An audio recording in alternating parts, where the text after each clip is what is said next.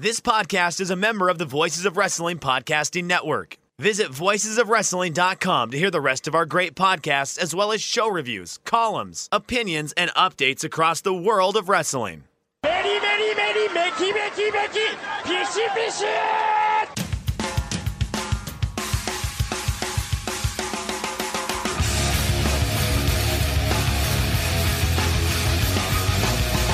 You are listening to the Voices of Wrestling podcast with your hosts, Joe Lanza. X out and go listen to some boring podcast where they're afraid of their own shadow. Okay? Don't listen to Joe Lanza, because Joe Lanza's not changing. And Rich Craich. Give me a name. like him. Who delivers this guy in a big spot? Joe, don't yell at me. I like him. In the big spot, who delivers better than this guy? Stop yelling at me. I agree. Voices of Wrestling Flagship podcast, sponsored by MyBookie. I'm Rich Craich, alongside, as always, Mr. Joe Lanza. Joe, what's happening?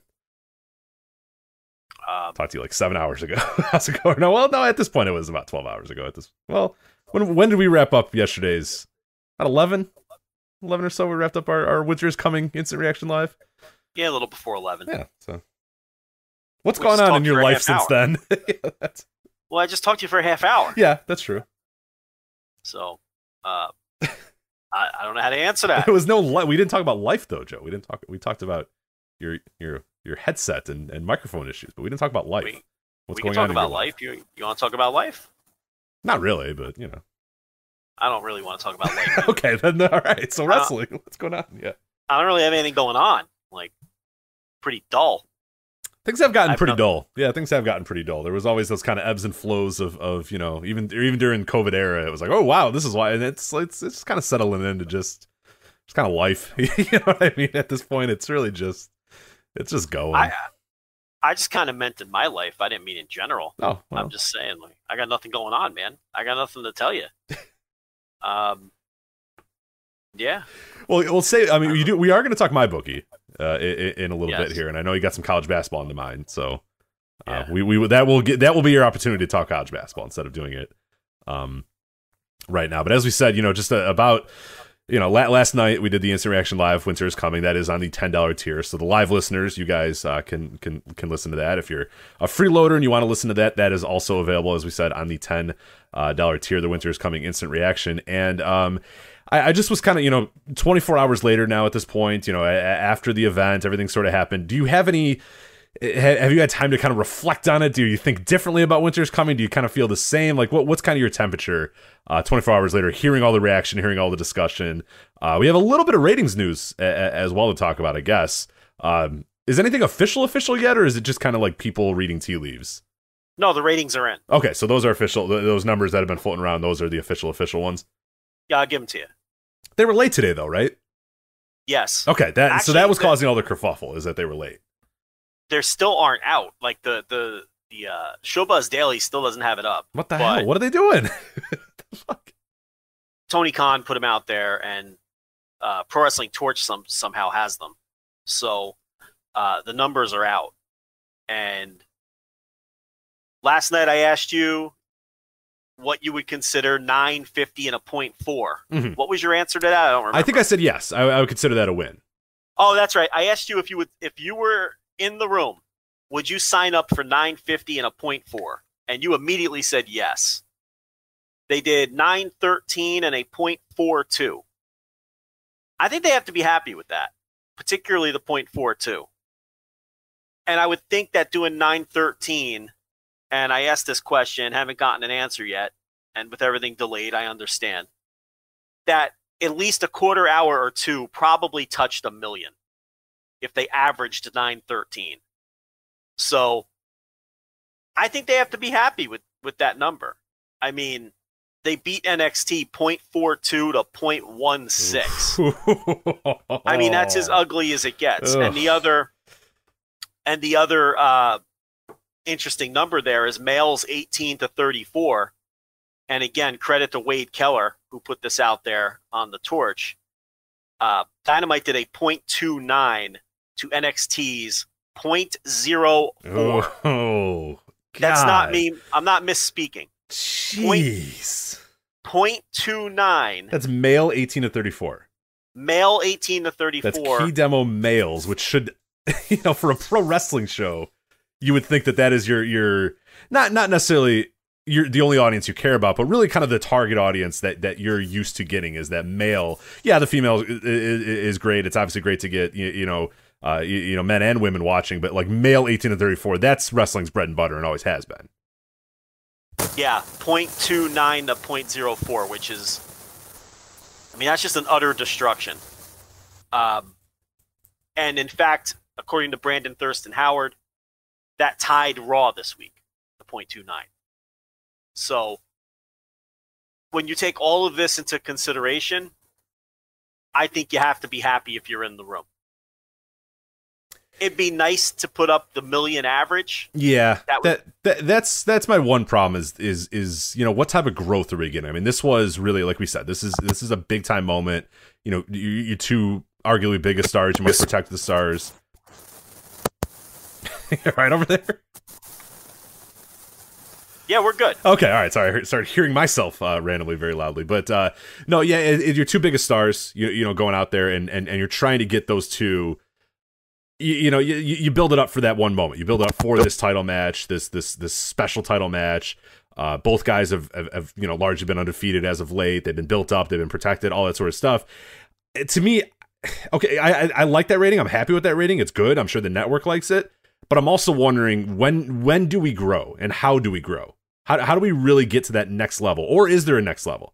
Or is this the next level? Is this it? You know what I mean? Like, and I'm not saying that like to me it's like a failure and oh my god, what are we doing? But I do wonder. Okay, when are we going to finally see some growth here? Or is it just something that we have to kind of do what we're doing, make sure TNT's happy, win the demo, do well there, and then maybe the growth will happen. And if it doesn't, it doesn't. It does that potentially start becoming a conversation in that room of, okay, look, there's X amount of wrestling fans, and we can try like hell to get new fans, but I don't know if they're ever going to be able to, ever really adapt. I don't know. You know what I mean? Like, to me, it's just like, will we ever get more fans, watching this thing anytime soon, or is that just years and years down the line that we don't even know when it's going to happen? I think you're being incredibly cynical. I don't think that. This was a show to set up to try to attract new fans. When you bring Sting in and you do a big angle and you do a big title change. Now, I'm not saying it's going to work. We don't know, but it's we'll see. I know it's driving you nuts. Yeah, can we maybe just go to the laptop? It's not driving me nuts. It's driving everybody. It's very loud. Okay, hold on. Yeah, let's just maybe go to the laptop. I'd rather have real shitty quality than that. What's going on? Sorry, guys. I offered that option. Yeah. Well, now we're gonna go back to that option. Stand by. Technical difficulties. I don't have music. I should find technical difficulties music. I'm here. Okay, there we go. All right. It sucks, but at least I can hear you. Yeah.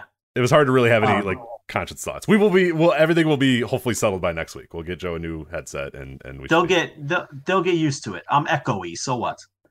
What was I saying? It's 2020. It's the year of Zoom calls and other bullshit audio. Nobody cares anymore. So as long as they can hear the takes are going to sound the same. That's all that matters. Yeah. It's like I'm on the phone. Yes, exactly. Oh yeah, we used to do those phone shows every so often. So yeah. Yeah, when I was in hotel rooms with really bad internet. There was one. Oh my god, there was one. I think even you said it was like the sketchiest of sketch motels. I forget what it was. It was like the worst internet you've ever had. It was so bad. You sounded horrible. I heard like police sirens in the background. I forget. Do you remember what hotel you were at? Or are those a lot of those? Does that describe a lot of the hotels that you ended up frequenting? I was in Corpus Christi, Texas. Okay. If people who are familiar with Corpus Christi, Texas, understand why you were hearing a lot of police sirens and it sounded like you were in a crack house. It was like people getting stabbed. Yeah. Yeah, there was like doors slamming constantly. There was police sirens. I was like, "What are you? Where are you?" Yeah, that was, was this like a roadside motel, or was this like a reputable, hotel company? I don't remember. It was a chain. I don't remember what it was. It was either like a La Quinta or some shit like that. It sounded like it had a Red Roof Inn sound to it, so.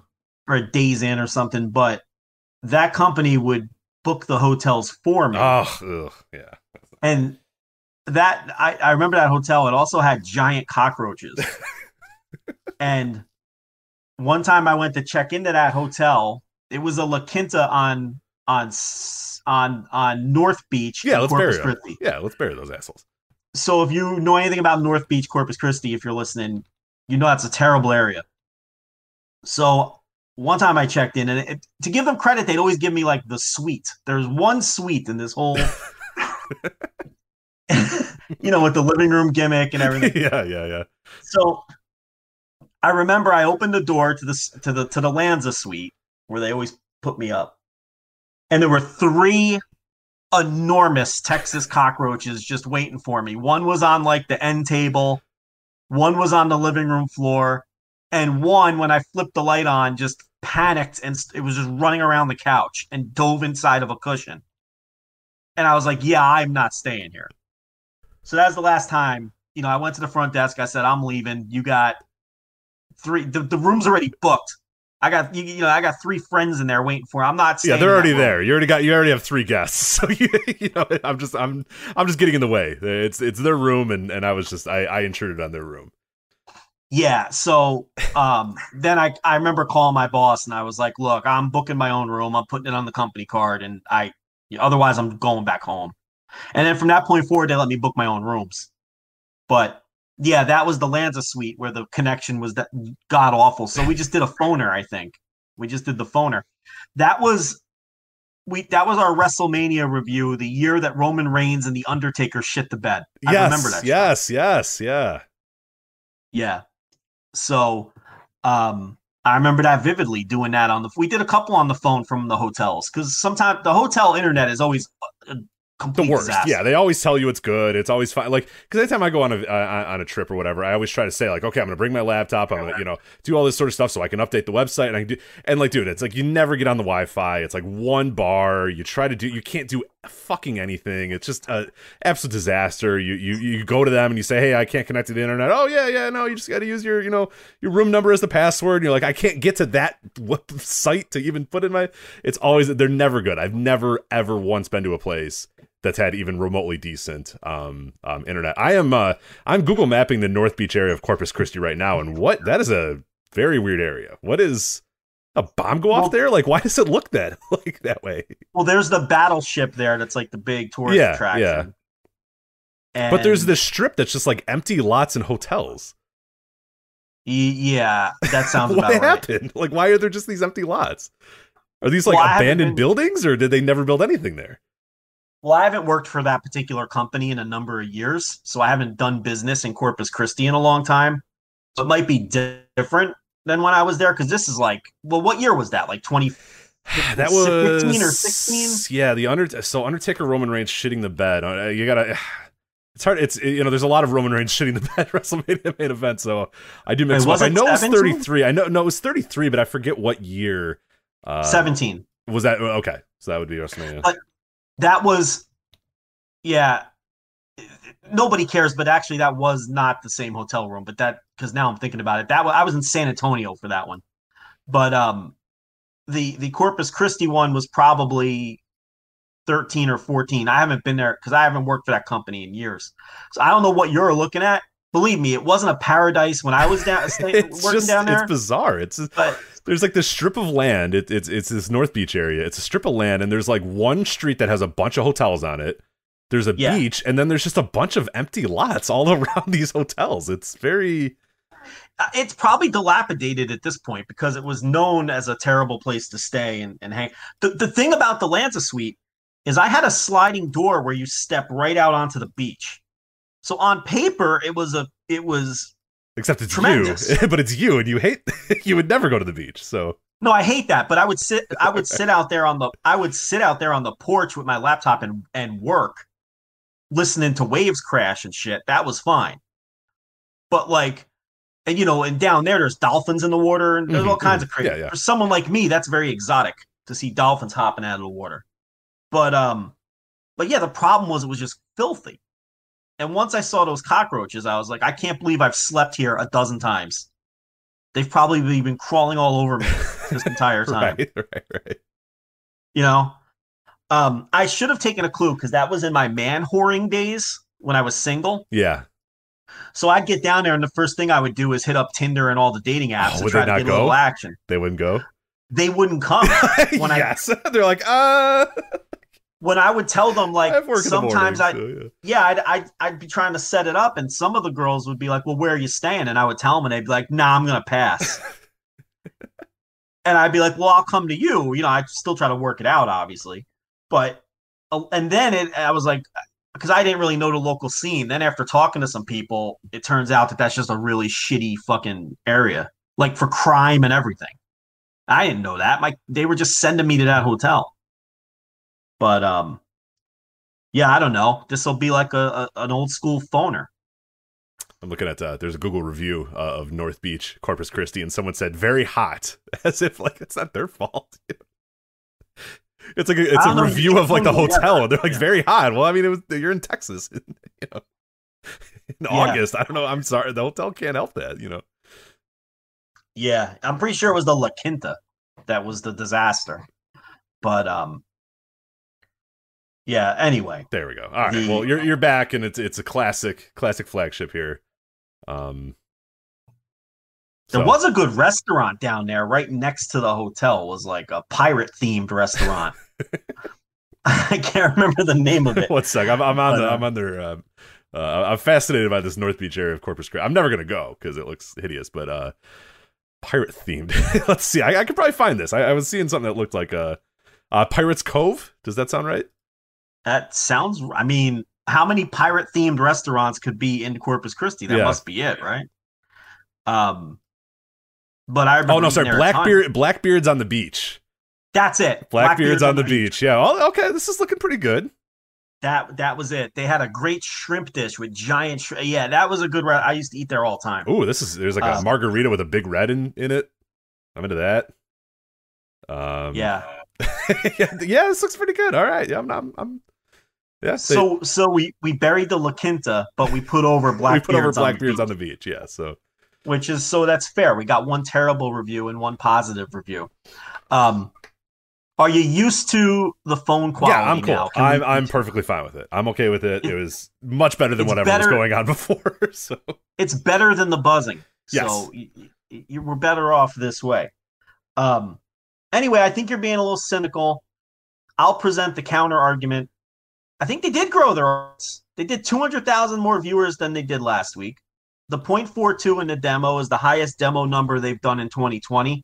It's the highest demo number they've done since the first couple weeks on the air when they, opened up real huge and then slowly settled into whatever they were going to settle into. Is it going to sustain? Are people going to keep coming back for Sting? Are people going to keep coming back because this Kenny Omega Impact angle is hot? I don't know. None of us know. That'll be the true indicator of whether they have grown the audience to any degree. I have a feeling they have more big stuff up their sleeve. So we'll see what happens moving forward, and we'll see how hot this angle is. We'll see what happens on Tuesday. Impact this past Tuesday, did 166,000 viewers and a 0.05 in the 18 to 49. Okay, that was good for 121st on Tuesday night. So that'll be our first indication of how hot this angle is.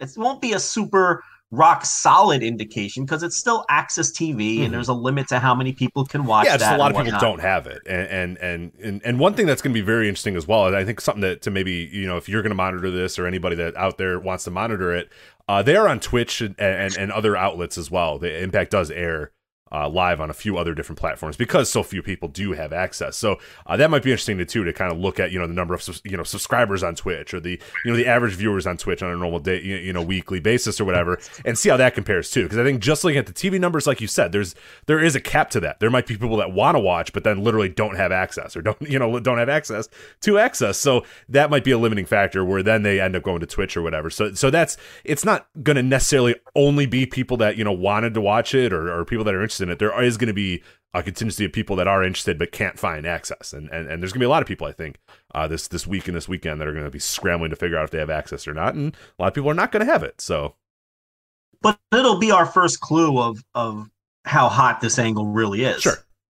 I mean, I look at the Impact numbers occasionally, and I think I mentioned this last night on Instant Reaction, but they're always in that about 150,000 range. And last week they were at 166. So if they come out and do like 210, that's not a world-changing number or anything, but on a percentage basis, that indicates that this thing's pretty hot. If they come out and they do a 150 again, then I don't know. Maybe this thing isn't so hot. Maybe, or it could just mean that AEW fans aren't going to follow Kenny Omega somewhere else to hear him cut a promo. Mm-hmm. We don't know. So it'll be a soft indication of how hot the angle is. I don't think it's going to be firm evidence either way. Not until Wednesday. Wednesday we'll know. If Wednesday AEW comes out, and I think if they do anything 0.38 or above, they've kept some viewers from the week before. They're not going to do a 0.42. They're not going to hold everyone. They're not going to do the same numbers they did this week. But if they settle back at a level above where they had settled before, that's the indication of growth. And really 1 week, I know everyone's going to be eager to see next week's number, but 1 week really doesn't tell you much either. I want to know 2 months from now, 6 months from now. But it just comes across a little cynical to me to say, oh, man, I don't know. Maybe they just can't grow. I don't know. Well, this is the kickoff to two. This felt like a show where they're trying to kick something off. So if this angle does turn out to be something hot, we could see growth moving forward. Depending how they handle Sting. We don't have the quarters. Okay, I don't know if Sting's quarter did an enormous number and we all agree that the segment went well. Well, then, maybe there'll be some interest in Sting as long as he's used properly. So there's a lot of variables and unknowns. I don't think the 913 and the 0.42 is like a blowaway number, but I do think it's a successful number, and I'll put it to you this way. I think they're high-fiving in the room. I think they see last night as a success, particularly the 18 to 34-year-old males. Unfortunately, we don't have any of the other breakdowns because sports what's the name of the site again? Showbuzz Daily. Yeah, the chart's not out, so I can only go off of what Wade Keller reported and whatnot. But that male 18 to 34, to tie Raw. This is what we've been talking about for months now. Their competition is not NXT anymore. It's to see how close they can get to Raw. And they've been nipping at Raw's heels in a lot of the key demos. And, Raw's obviously still blowing them away over 50, and it has a substantial lead in some of the other demos, which is why, the gap is what it is. But to me, they're chasing Raw now. NXT is a non-factor. They beat NXT 0.42 to 0.16. And it's not like, and NXT was up a little this week. Last week with the weird week, they did a 0.14. But the week before, they did 632 and a 0.16, which is like exactly what they did this week, 658 and a 0.16. The NXT is not a competition for them anymore. And last week was just that weird day before Thanksgiving. It meant nothing. The same thing happened last year. So, and NXT did poorly last week too. They finished out of the top 50 and did a 0.1, their lowest demo number ever. Well, they might have done a 0.13 once or twice, but so NXT is in the rear view. Now it's all about attempting to catch Raw first in some of these key demos, and then, long term, maybe an overall viewership and the 18 to 49 demo overall. But those are stretch goals. Right. You can catch them. You can catch them, and they have caught them in some of these other demos. So I don't know if it's fair to say, oh man, their growth is capped. I don't. It might be. This might be the most you can do because they're legitimately only drawing the super hard. I don't know. I guess my question isn't necessarily that, is this, okay, now it's like doom and gloom, okay, we can't grow, we can't. I think what it shows me, though, is short-term growth, those wrestling fans that are right on the cusp but just waiting for something to hook them back. I don't think those guys are there anymore. I don't think they're the mysterious fans that have stopped watching WWE over the last 3 or 4 years, or the mysterious fans that used to be watching Impact that no longer watch, or even the more mystical old WCW fans that went away and never came back. Maybe those people are not going to be easy to hook overnight. Maybe you're not going to get those people back. Maybe those people are done with wrestling. They don't want to come back, and it wasn't just about WWE, and it wasn't just about an alternative. They're done. Like they just don't want to watch wrestling anymore. They don't care to watch wrestling anymore. They've moved on. And that's fine. Like if that's the case, that's fine. And I think that this, this first year, this last year especially was a really good opportunity for AEW to try to see, hey, are there a bunch of fans that are right on the fence that really want to watch wrestling, but WWE's not doing it for them? What can we do to, present something to them that they're now all of a sudden going to start watching us in droves? And they probably did. I mean, they probably did hook quite a few people. But it's not enough to be like, oh my God, look at all these fans that were just sitting here waiting for something. Those fans have not come back, really. I mean, I think in large numbers, those fans have not come back. And that's fine. Like, all that tells me is that, okay, we're on the right path. And what we need to do is just keep doing what we're doing. And who knows, in a year, maybe we get new wrestling fans. Maybe we grow new wrestling fans. We do stuff like, including Mike Tyson, or we do stuff with Shaq, or we do stuff that, that sort of stuff I think now is what I would do a little bit more even than nostalgia acts. Because we've seen a lot of that with AEW so far is bring back old, bring back Arn Anderson, bring back Tully Blanchard, bring back Sting. And again, we'll see the Sting, quarters and see, that sort of stuff. Maybe that's the wrong plan. Maybe the idea is not to hook old wrestling fans. Maybe the plan is, okay, what can we do to create new wrestling fans now? Because I think we've maybe seen, and again, who knows, next week there might be a shit ton of people that say, hey, Sting's on the show and I'm going to watch the show now. This conversation might be a lot better to have, next week after we see those numbers, or we can get the quarters on Sting or whatever. But to me, and I don't mean this as a doom and gloom. I just mean this as maybe now Dynamite can say, okay, look, we've probably capped the amount of hardcore wrestling fans that are going to start watching us, the old school or the lapsed wrestling fans. What can we do now in 2021? The goal is create new fans. What can we do to make more people interested in our product? And they've planted some of those seeds already. The Shaq thing, like I mentioned, I think Cody on whatever the Big Show or whatever the hell, the random ass game show or whatever, that stuff's good. Like that stuff is really, really cool, and that will hopefully eventually make some people go, hey, what's, let me check out this AEW thing. Let me go check out this wrestling. Maybe they watched it sometime in the past, but they wouldn't consider themselves, hardcore wrestling fans. That might be the goal in 2021 is, okay, now how do we grow a completely new subset of wrestling fans? Because we maybe have tapped in as much as we can to the hardcore wrestling fans that were just waiting for an alternative. I mean, I think you could try to do both. And I think that's what they're doing. Because again, we don't know what kind of effect something like Sting is going to have. And this is why you go out and you do things with Shaq and Mike Tyson to get those lapsed fans or casual fans to at least put their eyes on it and then try to capture them. They loaded the show up last night with a lot of stuff because I think they knew a lot of new eyeballs were going to be on them, or more eyeballs than usual. So now we just wait and see if it worked. I don't know. Is there a number they could have done realistically where you'd be a little more positive about whether they're capturing? I mean, last night you said you thought they could do 1 million.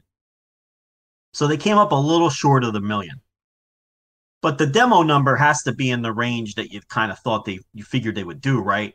I mean, my guess was 950 and a 0.4. And they did 913 and 0.42.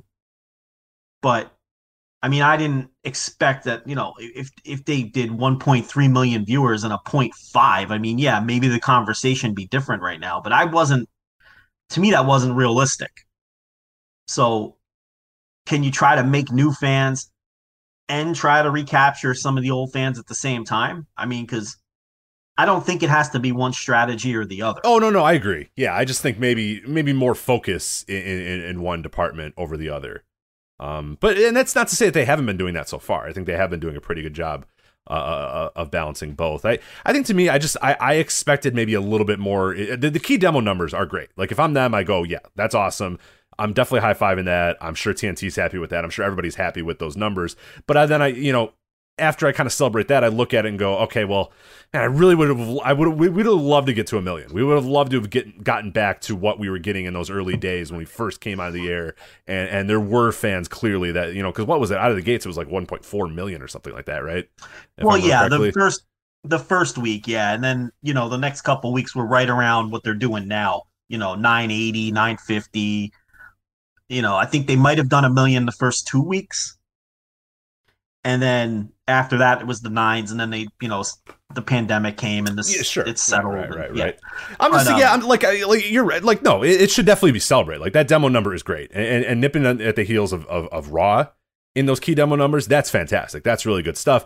And like you said, now to me, maybe that's the hurdle they have to do. Okay, let's get to where Raw is in the key demo, and then once we're past that, now the next goal is let's grow this thing more than let's not worry about, hardcore wrestling fans, lap wrestling fans, old WCW fans, old TNA fans, whatever, old WWE fans. No, we're on to bigger and better things now. Let's keep growing this thing, keep moving. And that's, that's very possible. That could be what, I mean, I'm just saying for 2021, maybe that is the thing to kind of look at now that you have proven that you can get to that key demo figure. You can really blow that out of the water. Now look at maybe, okay, what can we do to just get way more eyeballs than possible on this program? Is there anything we can do to do that? And that would be my next kind of goal. Then let's talk about the angle, because one of the things about doing an angle like this is you want to own the headlines. Mm-hmm. You want your Wrestling Incs and your Fightfuls and your Wrestle Zones and all these places. You want to be their top story every day. You want people's Twitter feeds to be filled up with what's going on between AEW and Impact, right? So if they can own the headlines and create buzz, that translates into interest, but maybe not as quickly. You're not turning around seeing instant results from something like that. That's more of, all right, well, I got to check out what all this is about. So if they can sustain the buzz, because they have it right now, there's a reason we're leading off the show with it. There's a reason we did an instant reaction last night. There's a reason the entire wrestling world was waiting around for these ratings today. They have the buzz now. Sure. Oh, yeah. Whether you liked the match or the match finish, and we talked about it at length last night, if people want to go back and listen, $10 tier, okay? Whether that's all immaterial. They without question have people talking. Would you agree with that? Oh, no doubt. Yeah, no, they've owned the headlines. They got people talking, and I would say, the getting people talking thing is a double-edged sword. That was an old Vince Russo thing, is like he would do something so stupid and people would say, hey, look how stupid this is. And you are getting a little bit of that. You are definitely getting that. But like you said, now is the key, that in this moment where you have people both positively and negatively reacting to this angle, now is the key where you go, okay, cool. And now the follow-up is so key. The follow-up is so important, and that was always one of the issues when, it was the old Vince Russo thing is, we're getting people talking, we got headlines, we got all that sort of stuff, but he never had a follow-up. He never had a next, okay, after we get the headlines, now what do we do? It was, okay, we'll just get headlines. It's, no, that's fine. You got to do that next thing, and that's the position AEW is in right now, is both positively and negatively, people are reacting to this finish, which is fine. You're getting that talk, you're getting that buzz, you're getting that discussion. Now you got to follow it up big. You got to hook these people now. They have people's attention. I don't know if it's, look, I didn't love the angle myself. I don't know if it's fair to compare it to a Russo angle, but I get what you're saying. Yeah. No. I don't think it's like, those Russo angles were just universally terrible. And to your point, there wasn't a ton of value in getting people talking when they're talking just negatively about it. There's no value in that. I think this has people talking in the right ways in terms of people are interested in where it's going to go, and they have people's attention. Now they can lose people's attention quickly if the angle is bad. And, the first step is to watch Impact on Tuesday. And I really think that they're going to pop a number for Impact, whatever that means, because I think people are interested in this. And then whatever they do on Impact, it's not a matter of, again, there's a cap on how many people are going to watch that. But the video will be on YouTube and there'll be clips. So it's important that they knock it out of the park on Tuesday. Even if there's only 200,000 people watching, it's important that they knock that out of the park to build to Wednesday. Mm-hmm. Right? So what they've done here is they added an extra day to continue building momentum on whatever this thing is. It'll be 2 days a week of capturing the headline. Because Tuesday night and Wednesday morning, it's going to be what Kenny Omega did on Impact. And how convenient enough, there's a Dynamite in a couple hours. You see, so it's not necessarily how people are watching Impact. It's what Impact did. It's what Impact made Impact. Continue owning those headlines on Wednesday morning after leading into Dynamite and whatever you're going to do there. So this is step one, and you do you hope it pops big. This is just, we're in step one. And if this do hit on big here, we'll see. I don't know. Both of us were very non-committal last night. We don't know what's going to happen here. If this ends up being a big interpromotional thing, and I think it was Brandon Thurston who had a pretty decent idea, I think in our Slack chat, is this going to culminate in some big blood and guts match where Kenny Omega leads some Impact guys against Adam Page and some Dynamite guys? I mean, that's one extreme. Or is it just going to be Kenny Omega's cutting a promo on Impact tomorrow night, and then we're just back as usual? That's the other extreme. We don't know. So we'll see. And then there's the whole Sting factor. So it's going to take time to see if last night has some kind of lasting impact. I did see... Oh, sorry, go ahead. No, I was basically done. One thing I did see, and it actually got my interest, when people were saying, hey, what about this scenario if Kenny Omega goes there, if he goes to Impact Wrestling and does, and it's a great idea, because it references back to a question that you asked me last night on our instant reaction of what is AEW getting out of this? What benefit does AEW get from Kenny Omega going on to Impact? And somebody had this really cool idea. I forget who it was. Maybe it was a few people that were talking about it. But somebody said, what if Kenny Omega wins the Impact World Championship? What if he comes out, he's all talking shit, all this sort of stuff, and Rich Swann comes out and says, all right, buddy, you want a shot at this title, you think you're a hot shot, well, you come into my turf or whatever, you have to beat me for this title. Yeah, however you want to do it, whether it's a 1 week thing, whether it builds up over the course of a few weeks or whatever. I don't know. I'm just kind of hypothetically, speaking, and Kenny Omega, beats him, and he takes the title. To me, that is a benefit to AEW. That when you talk about something that AEW could benefit from and gain from, giving Kenny Omega another title, even if yes, it's the Impact title. Maybe it doesn't have the prestige of some other titles, but it's still the world championship of a company that's been around for 15 years at this point. People know what that title is, and it's another title for this guy to have. So he can have the AEW title, the AAA title. He has the AEW title. He's got the Impact title. Like, that to me is a benefit. That guy walking around, that cocky asshole walking around with his stupid sunglasses and his dorky little suit, wearing 3 belts or 2 belts or whatever, that to me is a huge benefit. That does something for me. And that when I heard that idea, I said, okay, that's something that I can sink my teeth into. That's something where if Don Callis says, hey, can we have Kenny Omega? And Tony Khan says, well, yeah, how about he wins your title? And Don Callis says, yeah, sure. That to me, I'm like, okay, cool. That's going to work for me. That will work. That is something that we can use and utilize and build from. And I think that would be a really cool story as well if they were to do that. Yeah, I mean, this is all curiosity, because I'm as curious as anyone to see. There's a lot of different things they can do that. There's a lot of different things they can do. And, the key is to just make this as interesting as possible and see if this thing has some legs beyond just this week. And I'm sure there's a plan. I mean, this wasn't hastily thrown together. The fact that Don Callis was out there to call previous Kenny Omega matches was them planting the seeds for this all along. We talked about it last night. Oh, yeah. Well, remember the photo, the innocuous photo in the background? Kenny Omega's on his couch talking, and there's this photo of Don Callis in the background. People are wondering, what the fuck? Is that Don Callis? Like, who the hell is that? And yeah, that was just a throwaway nothing, just a nothing that did not matter at the time, was kind of just bizarre, and now makes all the sense in the world. Yeah, and him calling Kenny other matches throw you off the scent, because he comes out again and you're like, oh, he calls all of Kenny's matches. There's nothing to this. So you're not expecting an angle. But, they've obviously had this planned out for a very long time. And this has been the plan all along. So it's not hastily thrown together. Whatever they're doing is carefully plotted out. And Callis had said that we'll explain everything on Tuesday, and the announcers were putting it over as like this kind of screw job deal. I think the idea is going to be that Kenny faked the injury. And that was the plan all along. Fake the injury to give a plausible excuse for Callis to come to ringside and somehow get that microphone to him. And again, your mileage may vary on the angle, right? I don't love it. You don't love it. I hate it. I disliked it a little more than you disliked it. That's the sense I got last night talking to you.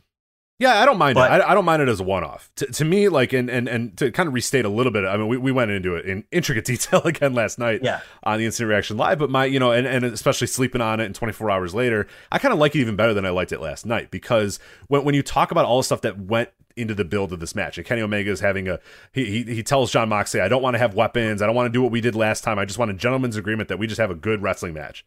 And Jon Moxley goes, okay, sure, fine. Like, I don't really want to do that, but that's fine, I'll do it. And then Kenny turns his back on that promise. and screws this guy over, hits him with the microphone, does all that sort of stuff. And again, full disclosure, if this happens 5 more times over the, if Don Callis is in every single Kenny Omega match, and now Kenny Omega can't beat anybody, and he has to face, he's got to use a microphone to beat Alex Reynolds, then yeah, I'm going to be fucking pissed. I'm going to say that fucking sucks and it's garbage.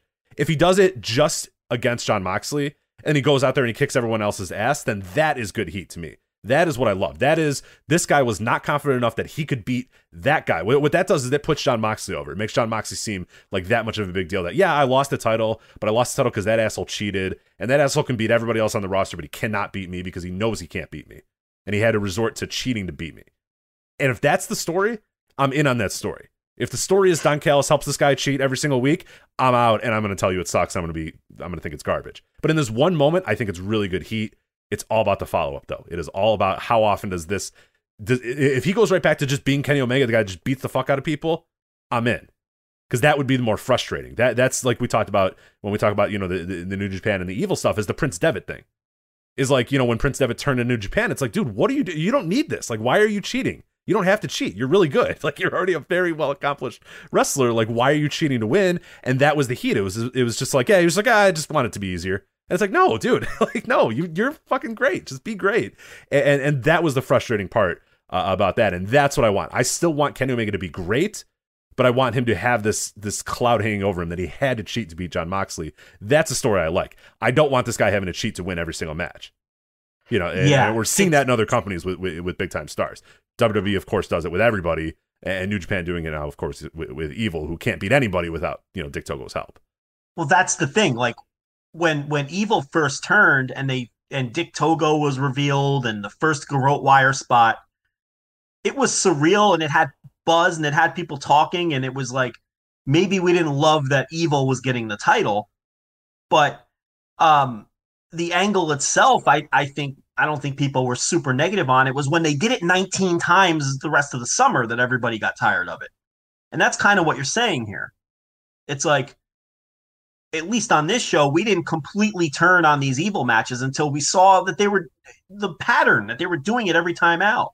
And it was redundant and it sucked. And it wasn't what New Japan is. And this isn't what AEW has been. But like you're saying, if this is a one-off just to kick off a big angle, I still don't think my problem is the use of the foreign object. I think you could have accomplished the same thing with a nut shot or a low blow or a roll up or whatever.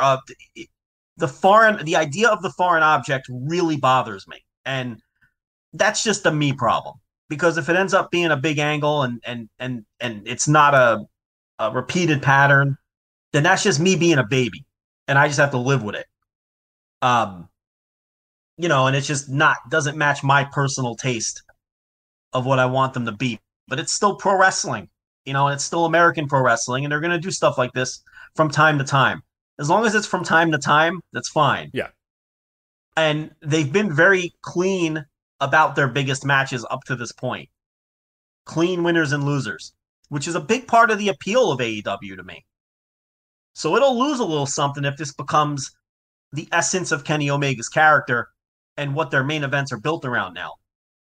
So I agree with you. As long as it doesn't become a pattern, but it could. I could very easily see this being what they are now with Kenny on top. But I like your idea better, where he just didn't feel like he could beat Moxley. And like you said, that's the cloud that hangs over his head. And the truth that he knows and that the fans know. Mm-hmm. That he can't beat this guy one-on-one, straight up. And he had to lie to him and make a gentleman's agreement and then cheat anyway. Because that's the heat here. Or this what's supposed to be the heat. That they had this gentleman's agreement and he went back on it. And bloodied Moxley up and stole his title. Maybe it isn't for me, but if it works, it works. So, I guess we'll see in the quarter hours, which I'm still checking to see if we're going to get them before we go off the air, are going to be super interesting to me. To see, what kind of interest Sting had and what kind of interest the main event had. And I want to see how many of these segments touched 1 million viewers. I'm very curious about that.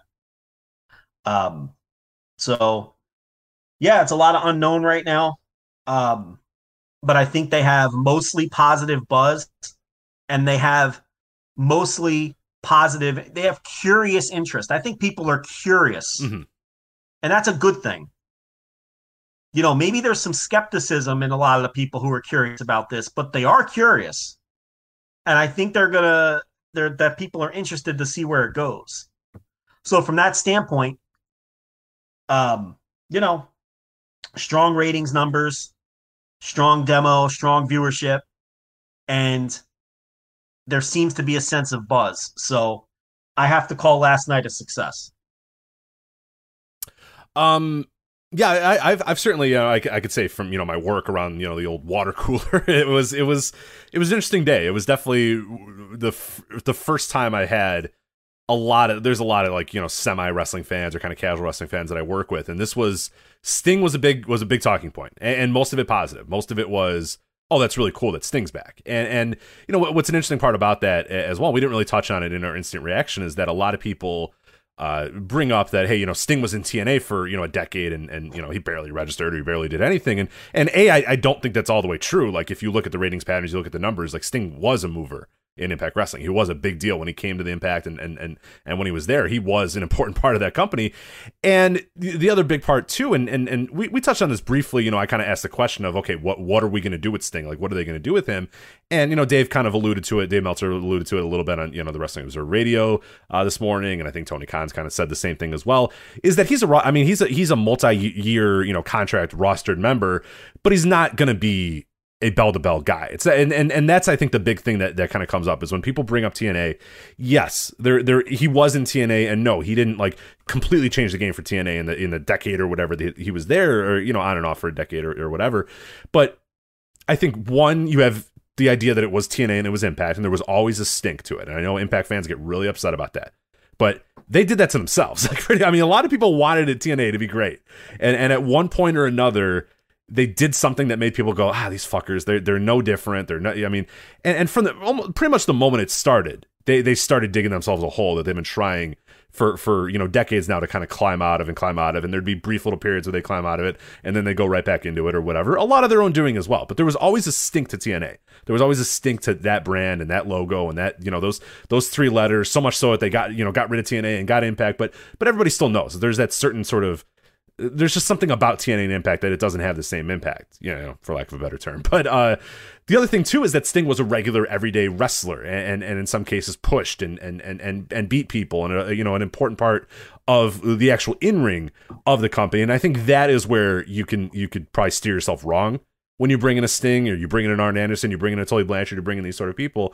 Just having them a part of your TV, I think, is fine. I think that's the key. Because what you want is those people at my work that say, hey, Sting's in AEW, that's kind of cool. And then they watch, and then maybe this is the first time they've ever seen Darby Allin, and they go, hey, this Darby Allin guy's kind of cool.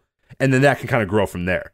The problem with a lot of companies is they would bring in old guys, the old guys would beat young guys, and it was just like, oh, Sting's there, cool. And then when those people got bored, they just kind of moved on and they stopped watching because they were bored of Sting, or they were bored of Hogan, or bored of, Nash, because they'd seen those guys a bunch of times. The key now is that if you get those eyeballs for Sting, you get those eyeballs with the old guys, is that they're not in the ring beating young guys. They're not in the ring, that they are attached to young guys or getting young guys over. And that AEW has done a tremendous job of so far. And I think that will be the true benefit that Impact was not able to do with Sting, that AEW can do with Sting, is that, by virtue of Sting being there, more people might be aware of Darby Allin, more people might be aware of Cody, more people might be aware of whatever. And once those people do tune in, if they tune in, again, we'll get those quarters and we'll know if those people tune in, now converting them into actual fans, and converting them into fans of your current roster, as opposed to just saying, hey, here's Sting, you remember Sting. And that is the fault that TNA and Impact always did, is just said, here's Kevin Nash, he's a star. And that was it. And that's where the Kevin Nash thing ended. He's not going to wrestle. I don't know why people are worried about this. At most, he's going to do gimmick matches. I mean, we talked about it last night. He's not going to be, he's not going to be trading top wrist locks with Scorpio Sky. He's not going to wrestle. Okay, he's 61 years old, soon to be 62. I don't think he wants to either. If I'm being honest, I don't know if he really even wants to. He's not going to wrestle. I see people flipping out about that. He's not going to wrestle. He'll do 6-man tags and swing a bat in some no DQ matches or something. He's not going to be a wrestler, not even a part-time wrestler. He's not going to wrestle. He'll do gimmick stuff. So that's not even a concern. I mean, they put him on the roster page with, the 0-0 win-loss record, and I saw people flipping out over it. It means nothing. I'm telling you right now, I would be stunned if he's like out there, having matches on a semi-regular and even a semi-regular basis. That's not going to be his role. They brought him in because he's a big star, and they brought him in because Cody's a fan, and they brought him in because they think he could sell some T-shirts, and they brought him in because they think he could pop some quarter hours, and they brought him in because they think Darby can get a little bit of rub off of him, and then whoever else they match him up with down the line. That's why he's there. Okay, he's not there to have matches and have terrible matches and. Yeah, he's not there to win. He's not there to win the AEW, World Championship. He's not there to. I don't even think win the TNT Championship. They're not going to do that. So I have zero concerns of that. We talked last night. I couldn't believe that people were even considering that. He's not going to wrestle. I'm not worried about that at all. And then we'll see what value he brings to the table. I mean, based on the number, it looks like, his first appearance was a win.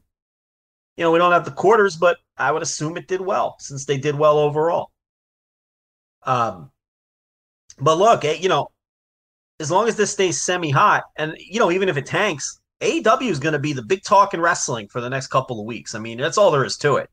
I mean, shows like this are going to lead off with AEW, and like we talked about before, they're going to own the headlines. They're the big talk right now until the week of Wrestle Kingdom, when New Japan will steal some of those headlines. But WWE has nothing on the horizon that's going to matter until the Royal Rumble. So this is like almost a perfect time for them to take a big step and do some big things, because they're really going to own the consciousness of wrestling fans until the Royal Rumble. So when's the Rumble? End of January? Yeah, the last few weeks of January. The off week before the Super Bowl. Right? That's usually when it is. Usually, yeah. So you're talking the last week of January. So they've got, all of December and almost all of January, AEW does, to just completely own the headlines and the buzz in wrestling, with that little blip that'll come from Wrestle Kingdom. But the thing about it is, we've talked about this. Wrestle Kingdom is, New Japan is not nearly as popular in the West as it was. Wrestle Kingdom's still going to get buzz and all that, but the combination of the clap crowds and COVID and the fact that New Japan has slipped in popularity in the West, and a lot of that was a lot of, let's call it like it is, AEW has taken a lot of their market share. Among, a lot of hardcore AEW fans were hardcore New Japan fans that are now hardcore AEW fans. I don't think anyone would disagree with that. So I don't think Wrestle Kingdom even is the headline grabber that it was as little as a year ago or 2 years ago. I think that particularly without, and particularly without a Chris Jericho, without a Kenny Omega, without the guys that are in AEW. That's part of the reason they've stolen their market share. AEW came in and they brought in all of the people that the Western fans liked in New Japan, and then they took their market share. They bumped them right out of that number 2 spot in the market and took it over because they have Kenny Omega and Chris Jericho and the Young Bucks and all of these wrestlers that, a lot of the Western fans were in part fans of New Japan because of. So, I mean, I'm not breaking any news here. I think everyone who listens to this show understands that AEW has taken New Japan market share, and then New Japan lost their TV on top of everything else, which doesn't help. So, the point here is they've got the next 2 months to make this thing work, and they have everybody's basically full attention for the next 2 months, with the exception of January 4th and 5th. Nobody's paying attention to Super Juniors, and this World Tag League Tour. It has zero buzz, none. And a lot of that is the COVID and the clap crowds. A lot of that is you don't have the stars that have been in it because of both travel and because of guys have moved up to heavyweight. But this is it's not the usual time of year for Best of the Super Juniors. This is like the most low-key, under-the-radar Best of the Super Juniors going back probably to 2012. So, it's no one's paying attention to New Japan, and they won't until the 4th. So they're going to own these next 2 months. They have to take advantage of it. Because once Royal Rumble happens, then you're in the Mania season. And now, you're fighting for attention again. So this was actually pretty good timing to start kicking things into gear and doing an angle with Shaq and, all the stuff they did last night. All right, so that is AEW Winter's coming again. You are doing the Thursday TV reviews tomorrow when you hopefully get the quarters or when you have the quarters ready to go. So people looking for the review of AEW Winter's coming. That is on our $10 tier, the $10 patreon.com/voices of wrestling tier.